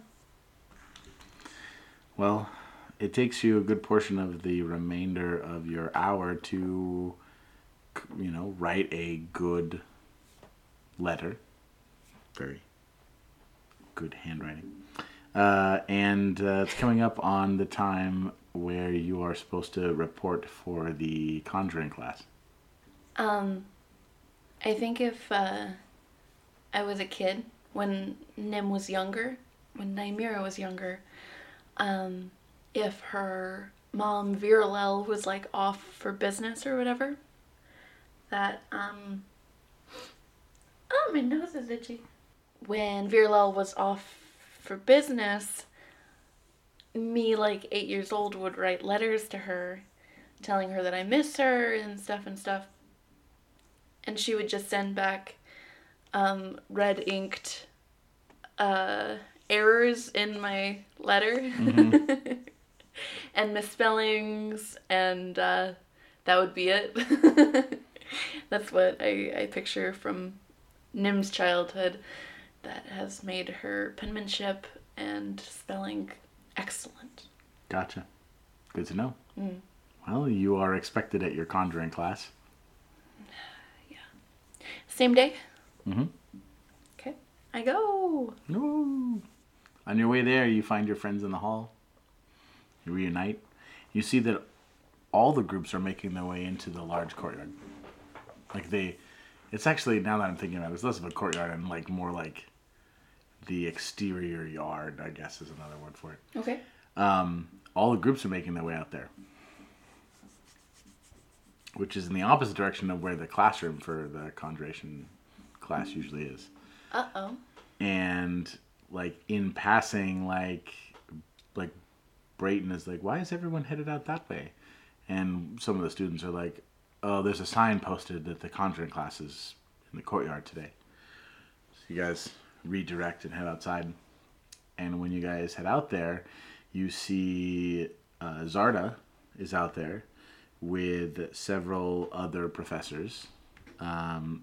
Professor Karaya, the tactical application professor, is there. Provenzano, who's the Lamia, is out there. Sheila is out there, and she has her hands like behind her back. Yeah. And you can kind of tell she's kind of she looks like she was in a fight recently and has done a passable job at putting makeup on to kind of cover it. And standing along with Zarda are two full plate armor, humanoids. One is a half-orc, presents female, and the other is a human who presents male. They are in full plate armor. They are wearing matching tabards, which appear to be the symbol is almost like a sunburst on a shield. So the tabard has shield sunburst. And there's them two, and then there's a dozen what look like training, fighters in training, who are all wearing the colors of the shield with the golden sunburst, but in various types of armor.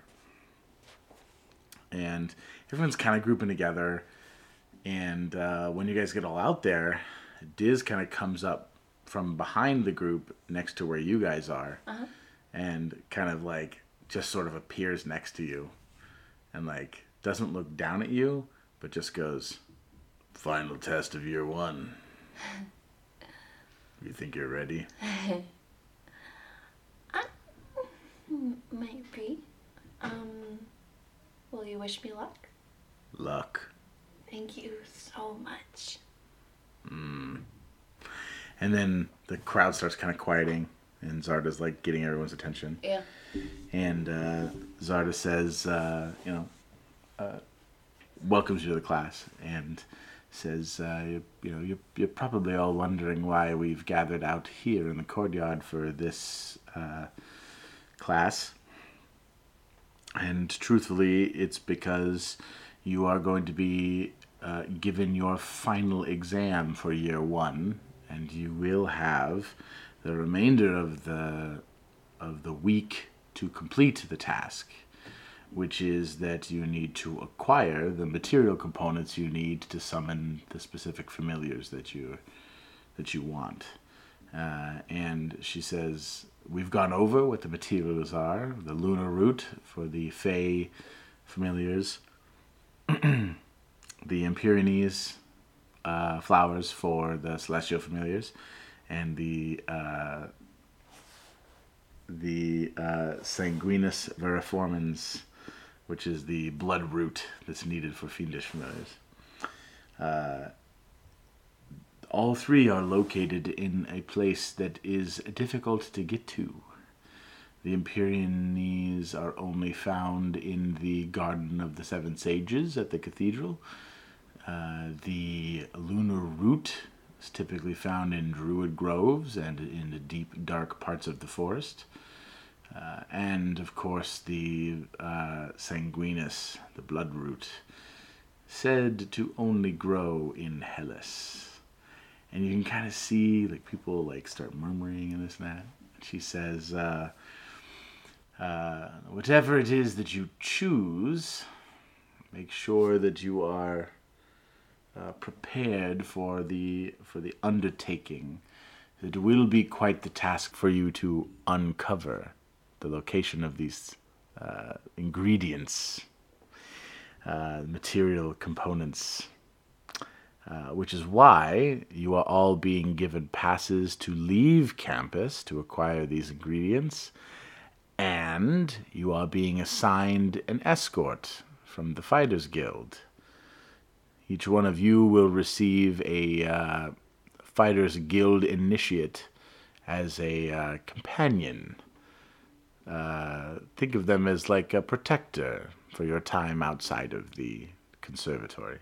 And she turns over the attention to the 2 fighters, who start shouting assignments at the initiates, and they go through, they give a name, like group 1, group 2, and they get to, there's 2 fighters left. Okay. One of them is a nearly 6 foot tall, kind of like burly man, wearing what looks like splint mail. Yeah.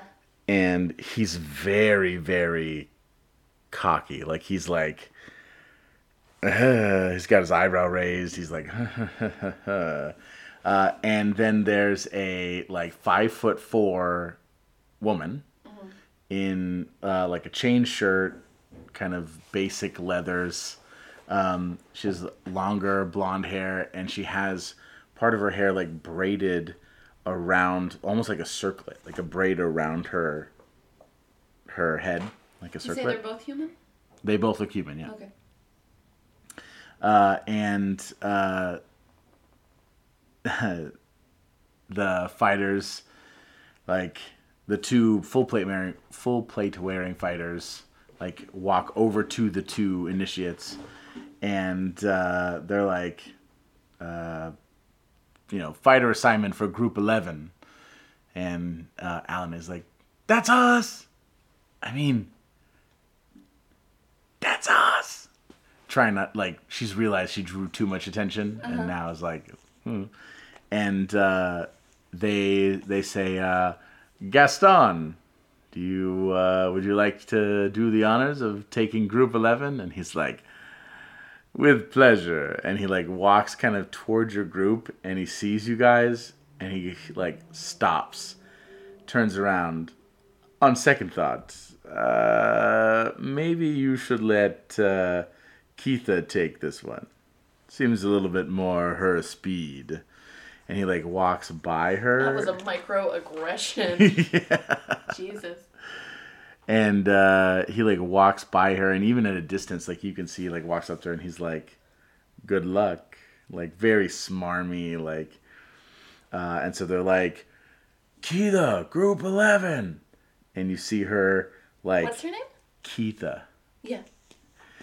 You see her like walking over towards your group, and she gets to where like your group is, and she like looks at all of you, and she looks at you and Aerith, because you guys sort of look like the group leaders. Sure. She looks at both of you, completely deadpan, and just says, "I'll be protecting you." Thank you. Don't thank me yet. I haven't done anything. Very deadpan, like, does not want to be here attitude. And she says, Zarda takes back over and says, "Now that you have your assignments for protective duties, let's let the exam begin." And when she says that, like, Diz like stomps on the ground, and there's like a crack of like thunder, and then a bunch of the groups just start scattering. Not like speeding like a race or anything, but just like, oh, now we're gonna all in these different directions. Yeah. And so like Aerith is like, come closer, yes. And so like the group all kind of like forms up around you and Aerith, and Diz like gives you kind of a like a nod, and then walks away. And then Keitha's just sort of like standing there, and like she draws her sword, and she's like brandishing, takes a knee, and then is like sharpening her blade, kind of like 5 or 10 feet away from where your group is. And then the rest of you, Aerith looks at you guys and is like, "All right, so has everyone thought about what, material components they want to use for the summoning?" I'd say probably the easiest ones to get away with would be the Lunar Root and the Empyreanese. Probably the easiest one to get would be the Empyreanese. I mean, we don't have to leave the city. And the Lunar Root might be a little bit more difficult. We'd have to find a druid grove. I hear there's one kind of north in the mountains. But I hope none of us are thinking about using the Bloodroot. Well, I mean, come on. You hear, me? Bloodroot! Bloodhand! Bloodroot! See? I point at Chewie. That's 2. That's a third. A little less than a third of the group. Alanay jumps in and says, "Well, like, I think it's pretty obvious that I'm going to get the Lunar Root, because, Faye lost. And I heard Sid and Brayden talking, and I think they're both going to do Lunar Root too, right, guys?" And they both, like, look at each other, and they're like, Brayden says, "I hadn't really thought about it, but I suppose, yeah, it makes a certain sort of sense to do the Lunar Root. What about you, Sid?" Sid's like, "Well, I was hoping for something a little more elemental, but it doesn't really seem to be an option. I guess the closest thing would be the Lunar Root, the Fae, foresty elemental. So I guess that." What do you want to do, Aerith? Oh, well, I think it's obvious. I mean, the Pyrenees are the easiest to get. I mean. Okay. And then everyone kind of looks at Lena, and Lena's like, toothpick, like, like, what are you looking at me for? Huh? Well, what do you want to do, Lena? Oh,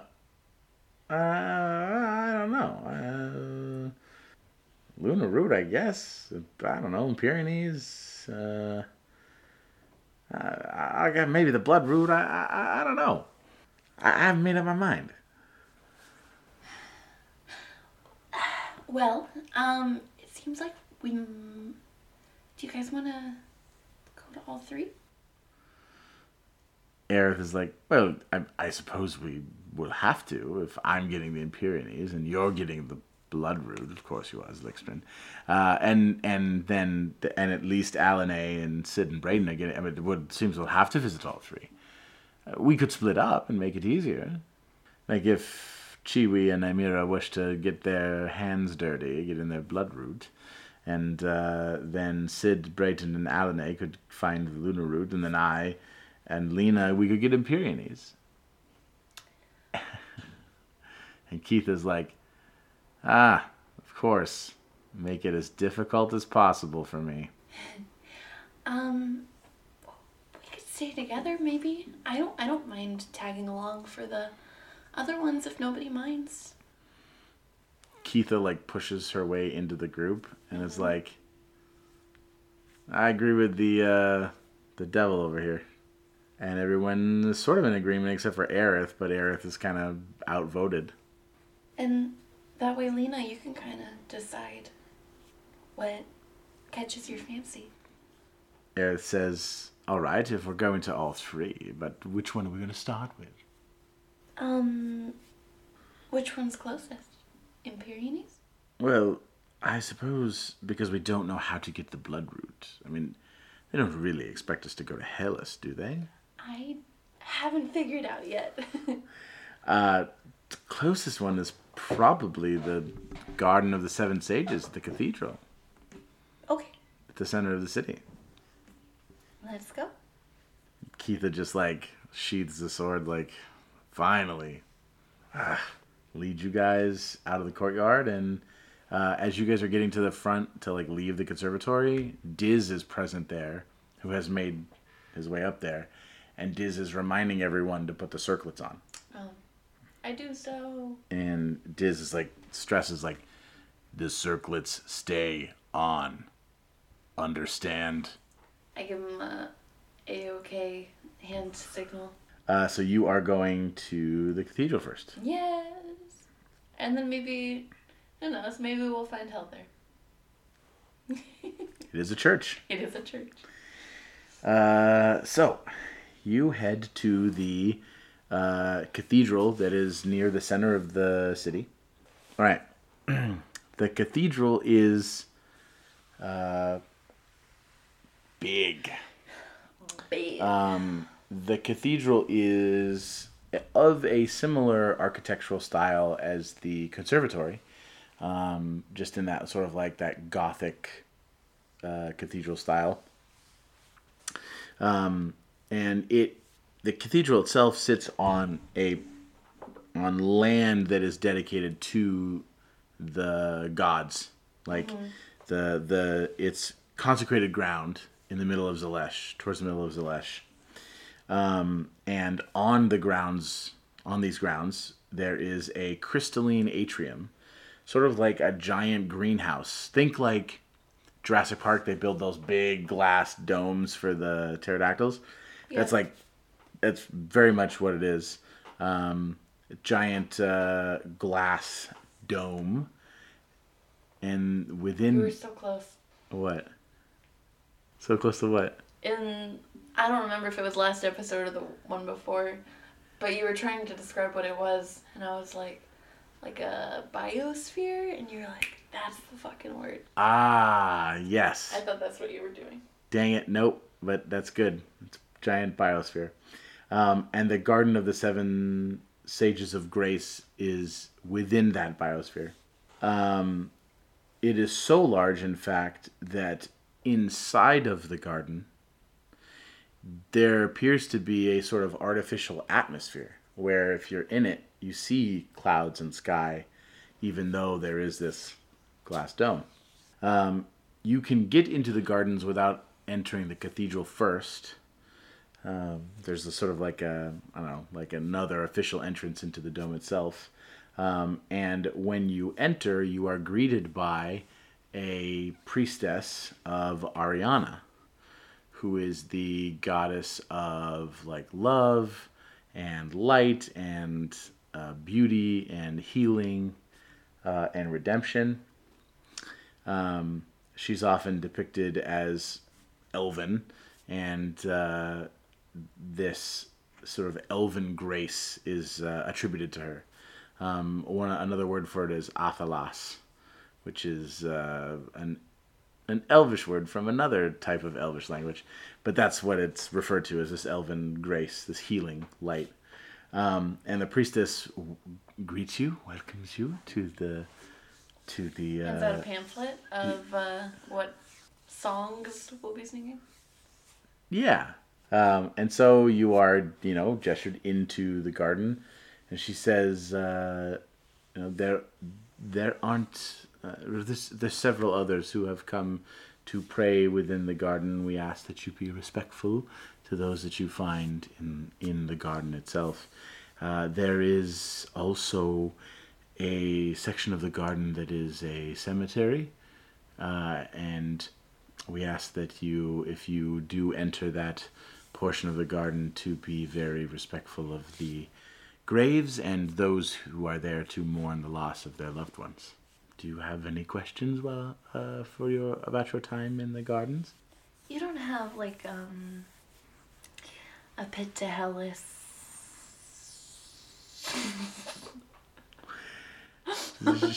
She pauses and does that squint, and then goes, oh,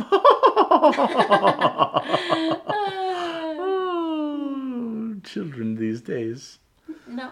Okay. Thank you. We'll be on our way. As you're moving in, Aerith is like, you don't happen to know where I can find Empyreans, do you? And she's like, Empyreans? Oh, the flower. Oh, they are plentiful towards the center of the garden. Aerith is like, center of the garden. Yes, got it. Move in. The garden is so large that you don't see anyone else.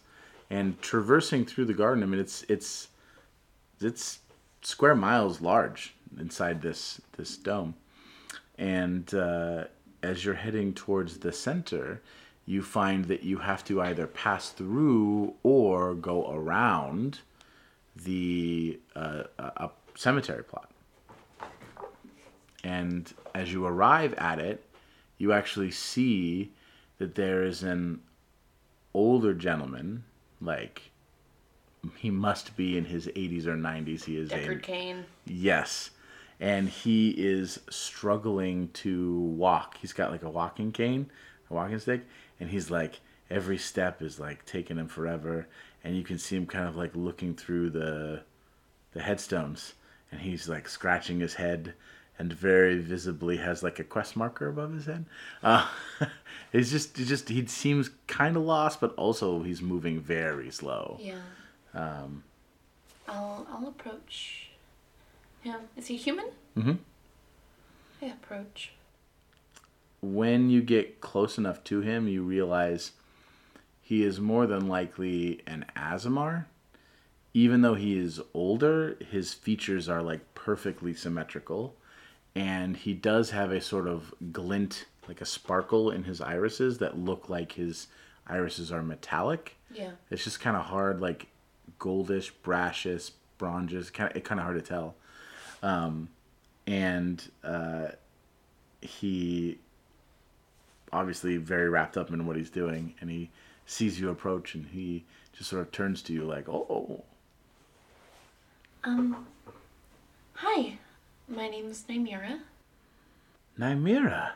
What a lovely name. Thank you. What's your name? Oh, I'm just an old man. Surely you have a name. Yes, I do. Barnabas. Mm-hmm. But everyone calls me Barney. Can I help you, Barney? Oh, I've just come here to visit the grave of my late husband. I haven't brought anything to leave for him. I was hoping to leave some flowers. What kind of flowers could one leave at the grave of a loved one? There might be some flowers around here I could give you. What is their name? Have you found their grave yet? His name is Evan. Evan Ryn. He's not in front of that grave, is he? No. I'm sure I'll find his grave eventually. It's here somewhere, but without a flower or flowers to leave at his grave, I feel I won't be honoring his memory.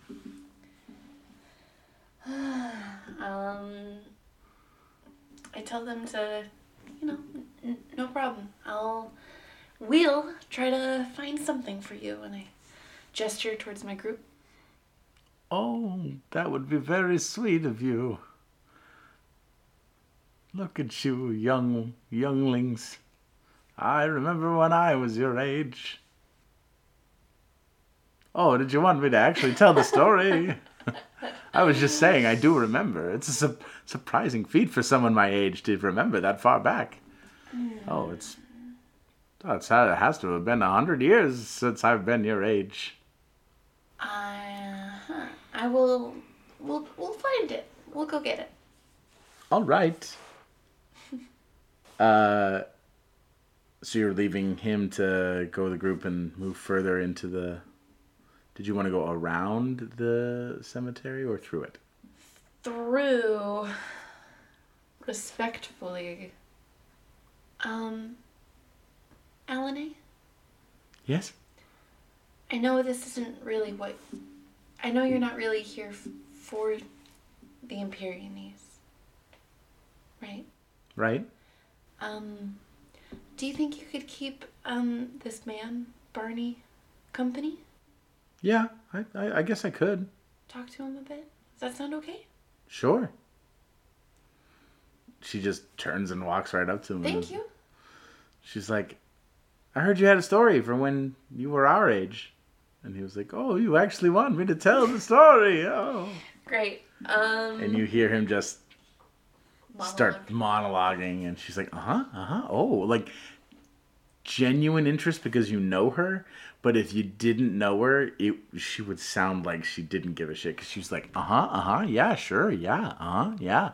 Oh, yeah. And then what? Like almost over the top. Yeah. And Lena's like, yeah, what kinds of trouble are we going to get in here? Yeah. I don't know. Let's find out. You guys are going through. Lena, what if it's just flowers? It might be. What do you mean just flowers? What do you mean trouble? What do you mean trouble? What do you think's going to happen? I don't know. Me neither. You want a toe-to-toe? Yeah, with what? How? I'm just kidding. We're in a grave. Be respectful. As you're talking, you can feel her foot like tap yours, and she's standing up straight, but now her foot's kind of forward, like touching your toe, like the tips of your boots are touching, and she's like, "What?" Lena, we're not fighting in a graveyard. What? You said go toe to toe. I went toe to toe with you. Oh, I see. That's very funny. Oh, you want to fight? You want to No, fight? I don't. She's like, Percy, she wants to fight. And Percy like, she wants to fucking fight. Percy runs up and gets on her shoulder and is like,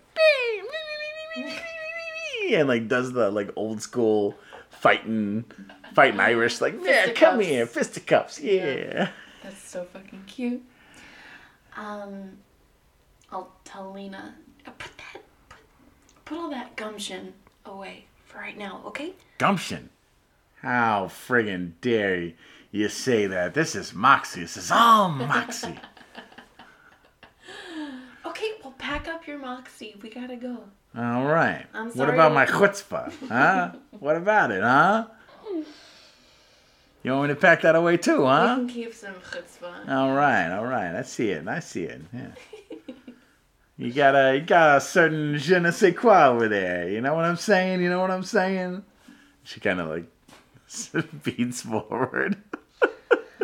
I roll my eyes lovingly and go on. I kind of keep an eye on our other boundary-issued friend, Chiwi, as we're walking through the graveyard. Yeah.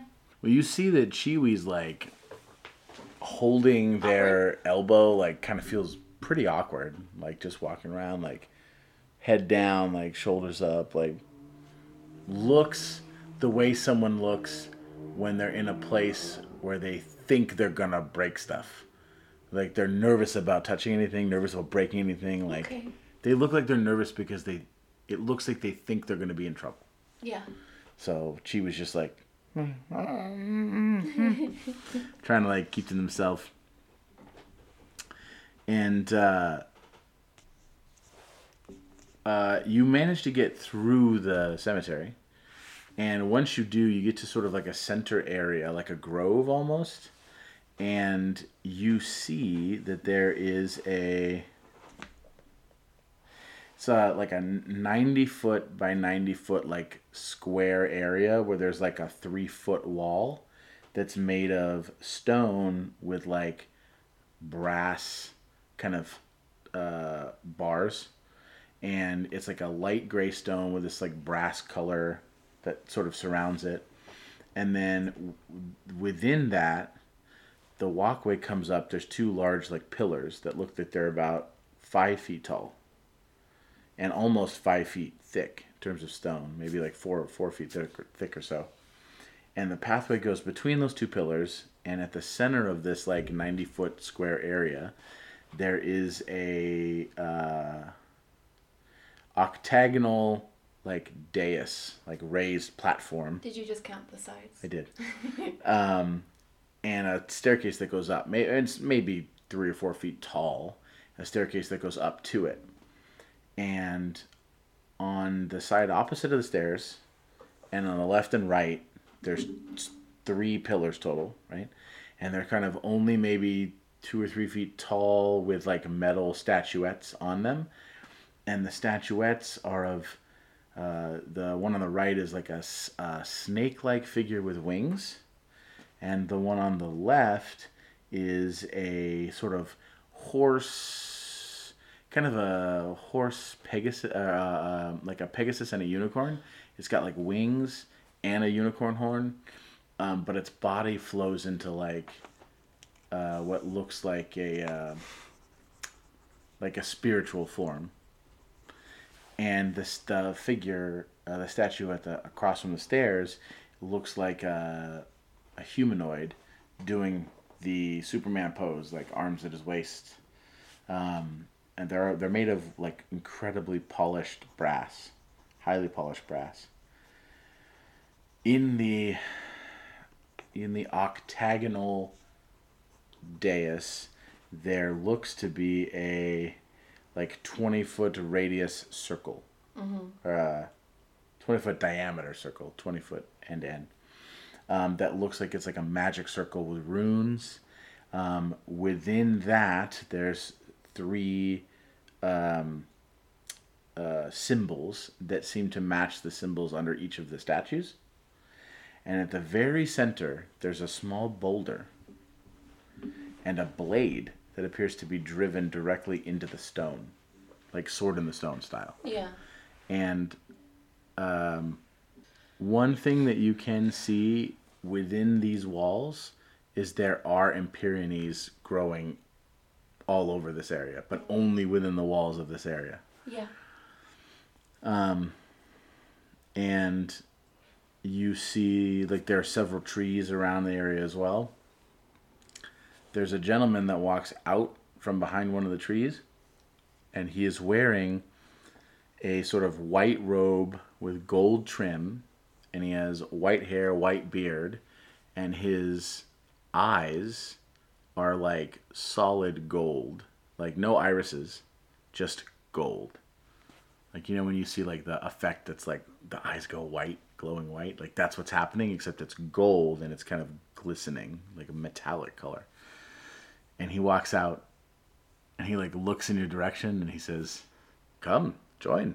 This does not look like Barney, does it? Mm-mm. Okay. Thought I'd check. Where is he standing? Currently, he's about 10 feet away from the stairs. He's walked out of behind a tree and walked about 15 feet, like towards the stairs, like, "Come, join." I join. I approach. Do you intend to approach alone, or do you encourage your friends to join as well? I go, come on. They're kind of all like, everyone's kind of nervous. Like, Aerith, like, sees the Pyrenees and is like, looks like she's about to step out to like grab one. And then like, when you're like, come on, she's like, "Oh," and then they all kind of follow you up to where he's standing near the stairs. And he says, "It's been a while since I've had visitors here. Not many venture past the cemetery to find the heart of the garden." Well, we are kind of here on a quest for Imperianes, for the Conservatory. So you need one of those. And he gestures towards the flowers that are kind of growing all around. I think, how many do we need? I look back at my group. Aerith raises her hand, and Lena's like, One, yes. "Only one? You've come all this way, and you only want one flower from the garden? Well, I suppose it wouldn't be proper host etiquette if I were to deny you what you've come all this way for. Tell me, what is it you need the flower for exactly?" Erin? She's like, "Just summon a familiar?" He's like, "Ah, proper mages, the lot of you. Where did you say you were from again?" We're all from different places. We're from the Conservatory. "Ah, yes, the conjuring school here." Yes. "Yes. I've never been myself. I heard the headmaster is quite strict." I'm so sorry. Did you say your name? "Oh, my name? When you follow a life such as mine, you tend to remove yourself from the more materialistic aspects of life. A name is very limiting. But I suppose if you wanted to call me anything, you could call me Goldeneye." Okay. "Tell me, is Headmaster Deacon still head up the school at the Conservatory?" No, I don't know. Do I know who that is? You make a history check. I did scan the halls for portraits and things. You did. A history, you say? Mm-hmm. 11. Headmaster Deacon was 3 headmasters prior Ago? to, yeah. They might have retired. There's a new head, mistress. A mistress. Interesting.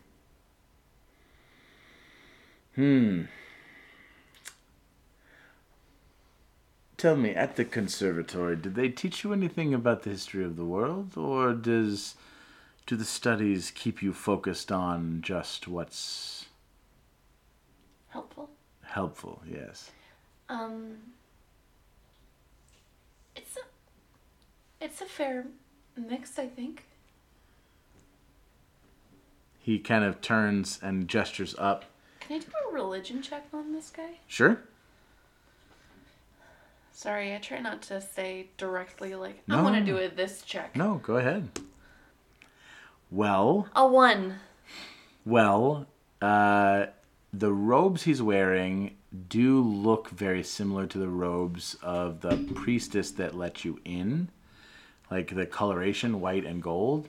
They look like they're probably robes of Ariana, but they don't have any holy symbols on them. He doesn't appear to be wearing any holy symbols. and nothing about him other than the fact that he has these like weird like solid metallic eyes, like almost like they were literally his eyeballs were solid metal. He doesn't appear to be anything noteworthy about him other than those eyes. It's so funny to go, besides this crazy fucking thing about him, there's nothing really special about this guy. But that specific feature is not something that is recognizable.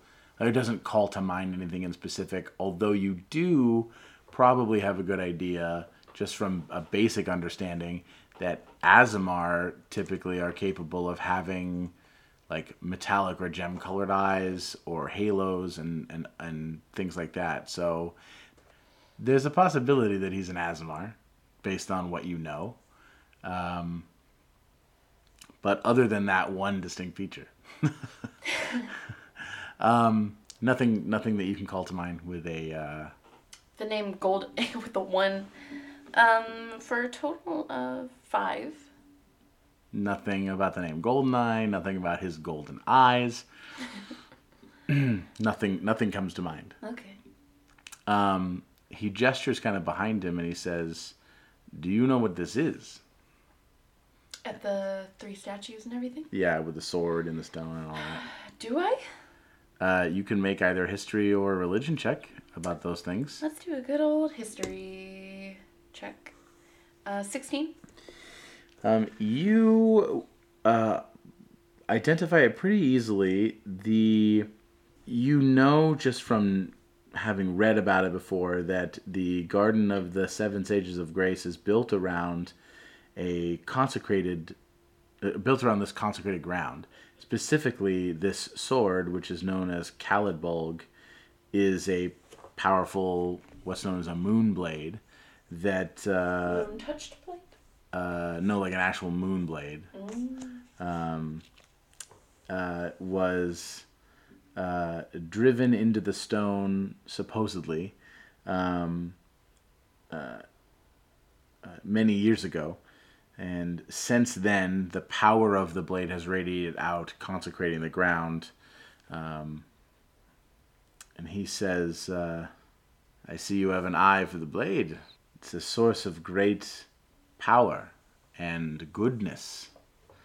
And it has drawn many powerful, good creatures here, celestials, who make their home in these gardens. And I am... well, consider me a sort of manservant or a butler. I tend... a caretaker. I tend to the creatures who call this home. Creatures that you could not see with your normal sight. That is why these Empyrenes grow here, because of the power radiating from the sword. And it is said that only one good enough to wield the blade can cut an Empyrene." I look at hotshot Aerith, who is here for Empyrenes. She like timidly walks up. And... Is Keitha with us? Sorry to interrupt. Yes, Keith is with you. Okay. So Aerith kind of walks up and is like timid, like, ugh. And he just, Goldeneye just gestures to the sword, and she walks right up to it and grabs the hilt, and she's like,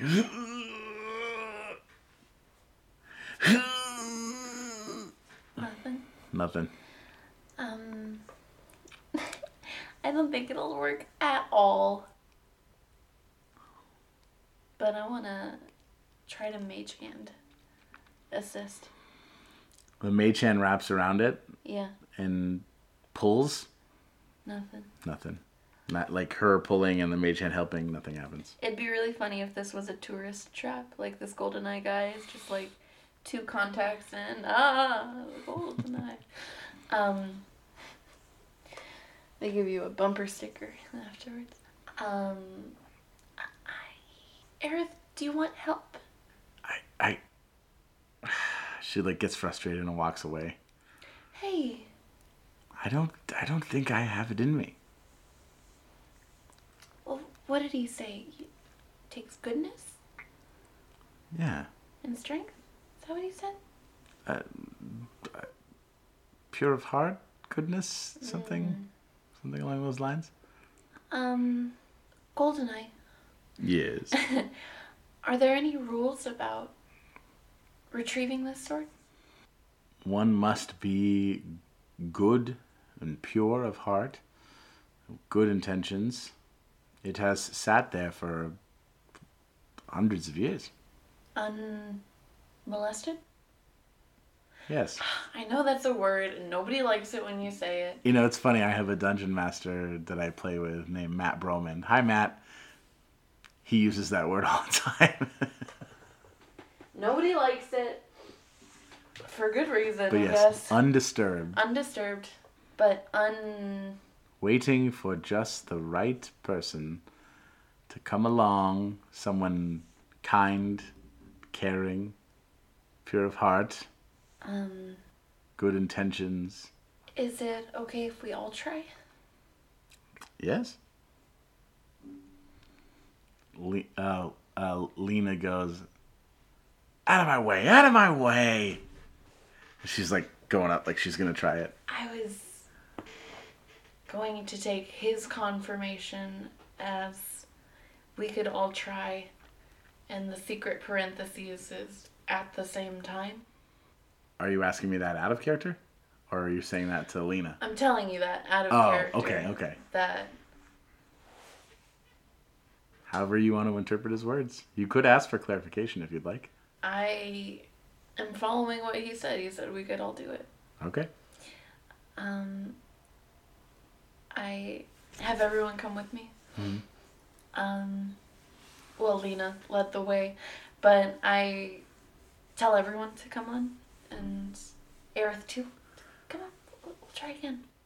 Once you start getting like multiple hands on it, GoldenEye kind of clears his throat and says, "It's not going to work that way. Kind of a one person Well, if it at a time." hasn't worked with one person for a long time, I mean, sure. Feel free to try.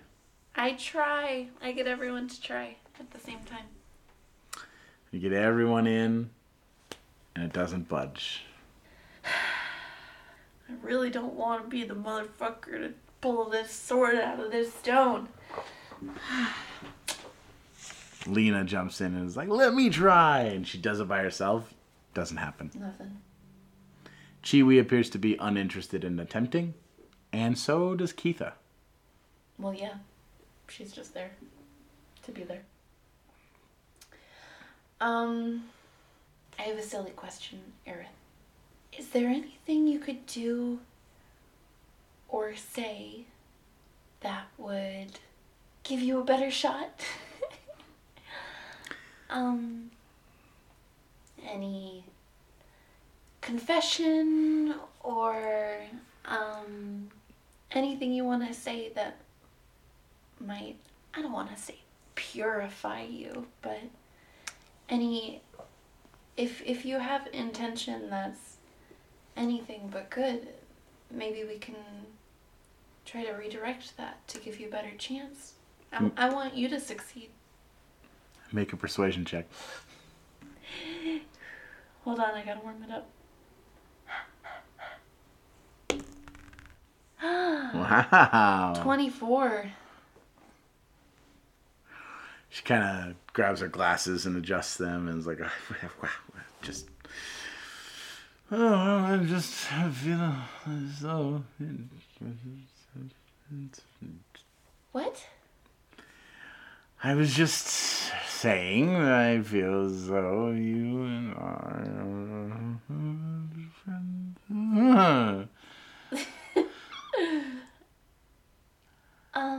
I was saying you and I are very good friends. Oh. When she says it out loud, Brayton's like... Oh? Like, looks at Sid and Lena and is like... And Lena's like... No friggin' way. No friggin' way. Sid and Brayden are kind of like changing, exchanging looks. And Chiwi's out of sight currently, but like Keith is standing to where she can keep sight on him. Yeah. On them and you guys. Yeah. And Keith is just kind of like, whatever, looking at Chewie behind a wall over here. And Aerith is like, whew. And she storms back up. She puts her hands on the blade.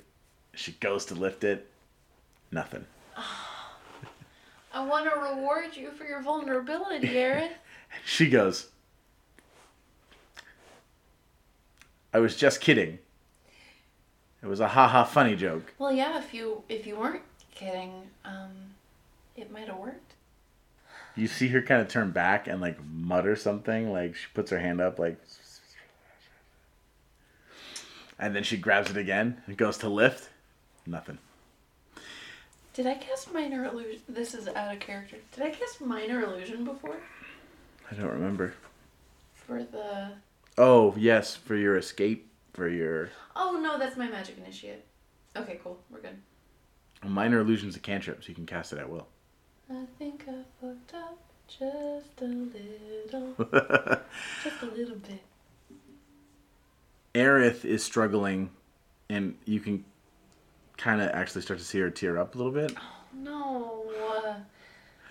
And you kind of see her, like, defeated, and... No. Goldeneye steps up behind her and puts his hand on her back and says, "It's all right, little one. I know your confession was true." And he, like, hands her an Imperione. And she kind of, like, wipes away the tears, and, like, turns away, like, and heads back towards the group, and, like, walks up and, like, kind of stops at you and says, "I just want you to know that no hard feelings." And she's, like, kind of choked up, and she just goes, "Zlixtrin," and she just walks past you. I think you're purifying. She stops, and then she, like, kind of turns slightly back towards you and says, "I'm sure you do." And, like, kind of walks away a little bit. Is everyone walking away? Well, Sid and Brayton and Lena are kind of, like, waiting on you. Like... Let's get out of here. Come on, guys. Goldeneye kind of is like... As everyone walks away, Mm-hmm. I'm still, like, up by the sword. Mm-hmm. Don't smile at me. I don't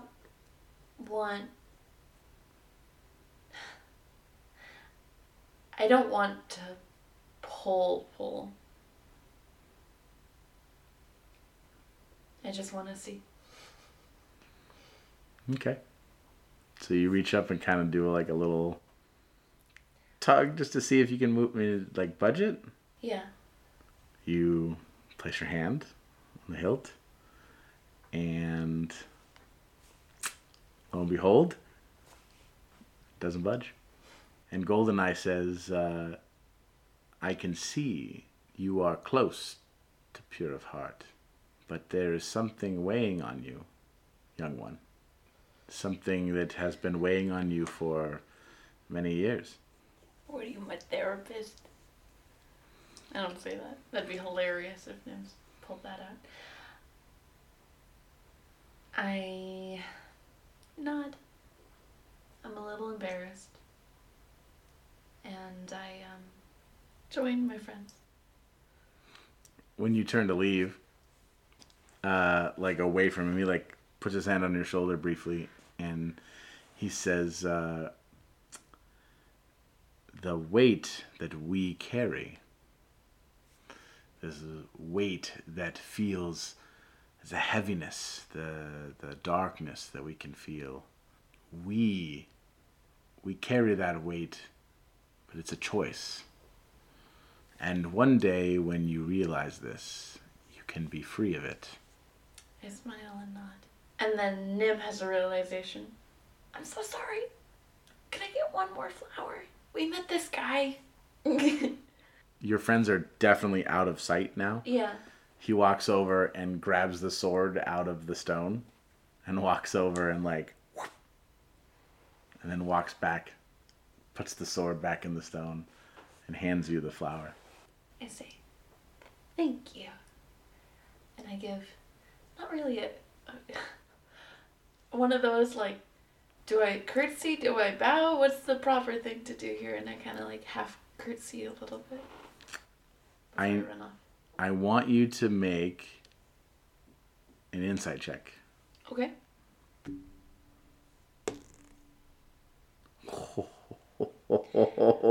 Natural 20. Of all the checks. A total of 22? Yeah. When you do the little curtsy bow thing, he like clasps his hands together in front of him, and he kind of gives you like a like he head bow almost. But when he does, you sort of have this like flash of like sort of when you see like a ghostly image like superimposed over something. He like does this head bow, and as he does so, you see this ghostly image of like a dragon's head like extend from his like you feel a sort of draconic presence. Okay. Nuts. And he says, "Your familiar will serve you well if you treat him as an equal." Thank you. Bye.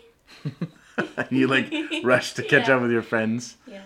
And they've sort of gathered just outside of the cemetery, and you see the old man has like, there's a little bench there, and he's like sitting there. And now when you walk up, Alan is like, "Oh my god!" And then like on like the second day of school, and then this, and then on like the third day of school, and then this, and then my friend Nymera, who's like my best friend in the whole wide world. Like, no offense, guys, you guys are really cool too, but she's like my best friend, and you guys are like my best friends. And like she's just going on and on and on, and he's like doing this with the stick, like, yeah. Jesus Christ. And he sees you walk up, and Aerith sees you. And I have it behind my back. Oh, okay. So they see you walk up. And as I get to Barney, I produce the flower in front of him. His eyes kind of light up. I take it back. As it's tucked behind my back, I'm going to kind of shove it up my robe sleeve on that side. And then kind of like keep it tucked under my robe sleeve and come out and try to do like a jolt from the sleeve that it's in into my other hand as like a ha. Like a magician, like almost like a sleight of hand, like magician's thing. Why don't you make a sleight of hand check for me? Nat 20 number 2. Let's see. Really quick, before you roll, I will grant you advantage if you tell me where you have seen this trick before. What do you mean? Where Nim has where seen it Nymera before. would have seen this trick before. Well, Aerith just did something similar to this. Okay.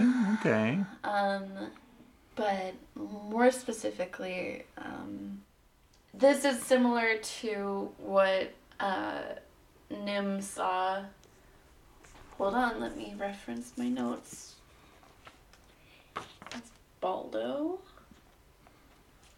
The magical master Mephistopheles. A magician I saw in my childhood. Did a similar trick.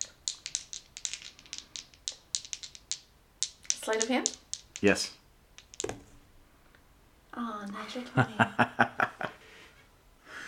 And if you would like to describe it, you're just trying to like get it to jolt out into this hand and catch it. I do a flick out of like you said, like a jolt out of my right hand sleeve into my left hand, in a smooth way that makes it kind of just up and appear into it. And for extra flair, this is a white flower with gold. Mm-hmm. When it produces into my hand, it just, like you see little, like, not like firework, but like little, like, ding, like a little of the gold kind of around it. Gotcha. Just like, I don't know how to do it except to make a sound, and it's like, ding. Uh-huh. I know what you're going for. As I produce it for Barnabas. Oh, and he gives you a little clap. Oh, that very, that. It was almost like you're a mage, and you did it with magic. Almost, yeah. Well, would you be a dare and help me find? I thought you guys were doing. Okay, yeah. Oh, Alan is like, oh yeah, I already found it, but we were too busy talking that I didn't have time to tell him. Gotcha. And Alan like escorts him with you, and We go. and he has a hard time bending over, so he has you like lay it down for him. Mm-hmm. And as he like kind of stands up, he stands up like fully straight, which is not because he's hunched over like on his fucking. He stands up fully straight, and he like sets the walking stick, like rests it against the headstone, and he turns to you and he says, "That was a very sweet thing you did. I was but a stranger to you, and you were yet willing to offer aid." Of course. His eyes kind of flash, and you feel a similar presence that you felt when you were with Goldeneye. Mm-hmm. And he reaches into his, like a pouch on his belt, and he pulls out a stone. And the stone looks like it has carved into it the face, like a profile of a dragon head. It's like a skipping stone, right? It's really thin, smooth on one side, with a dragon's face carved on the other side. And where the eye should be, there's a little gemstone, like a yellow topaz, where the eye should be. And he like hands it to you. I kind of look at him and take it. For good luck.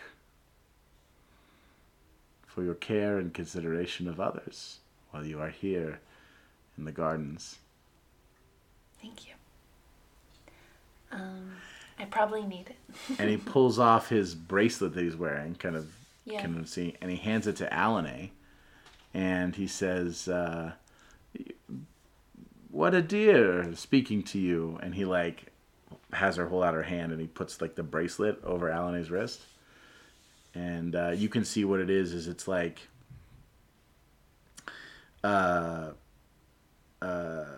jade beads. Yeah. And then at where the tying part is here, on the opposite side of that, like on the top part, there's 3 kind of like citrine yellowish gems in the shape of beads. And he says, do take care of that. And I was like, thank you. It's kind of weird. She doesn't know what to do with it. Yeah, She's like, yeah. Mm-hmm. Anyway, we should probably be going, right? Yeah. Let's go. Thank you again, Barnabas. He's like very, like standing up very straight now, and he does the same like head tilt gesture. I do another awkward curtsy bow thing. Do you want me to tell you what these things are? You mean it's not just a stone? Oh, That gives you good absolutely luck? not. One of the things that does happen is as you guys are leaving, Alan like takes off the bracelet and is like, "Here." What? It clashes because of blue. I wear blue. Yeah, but I'm much more of a fashionista than you are. Okay. I mean, I'll keep it if you want, but I don't know. You helped him. We all helped him. She shrugs and walks away. I roll my eyes. So, the stone is a stone of good luck, which is a magic item. Mm-hmm. And it does require attunement. And once you are attuned, it does this one does 3 things. A normal stone does +1 armor class and +1 to all saving throws. Okay. That's what a normal stone does. That's 2 things, right? AC and saving throws. This stone does both of those things. And in addition, if you attune to it, you can speak and understand Draconic. Cool.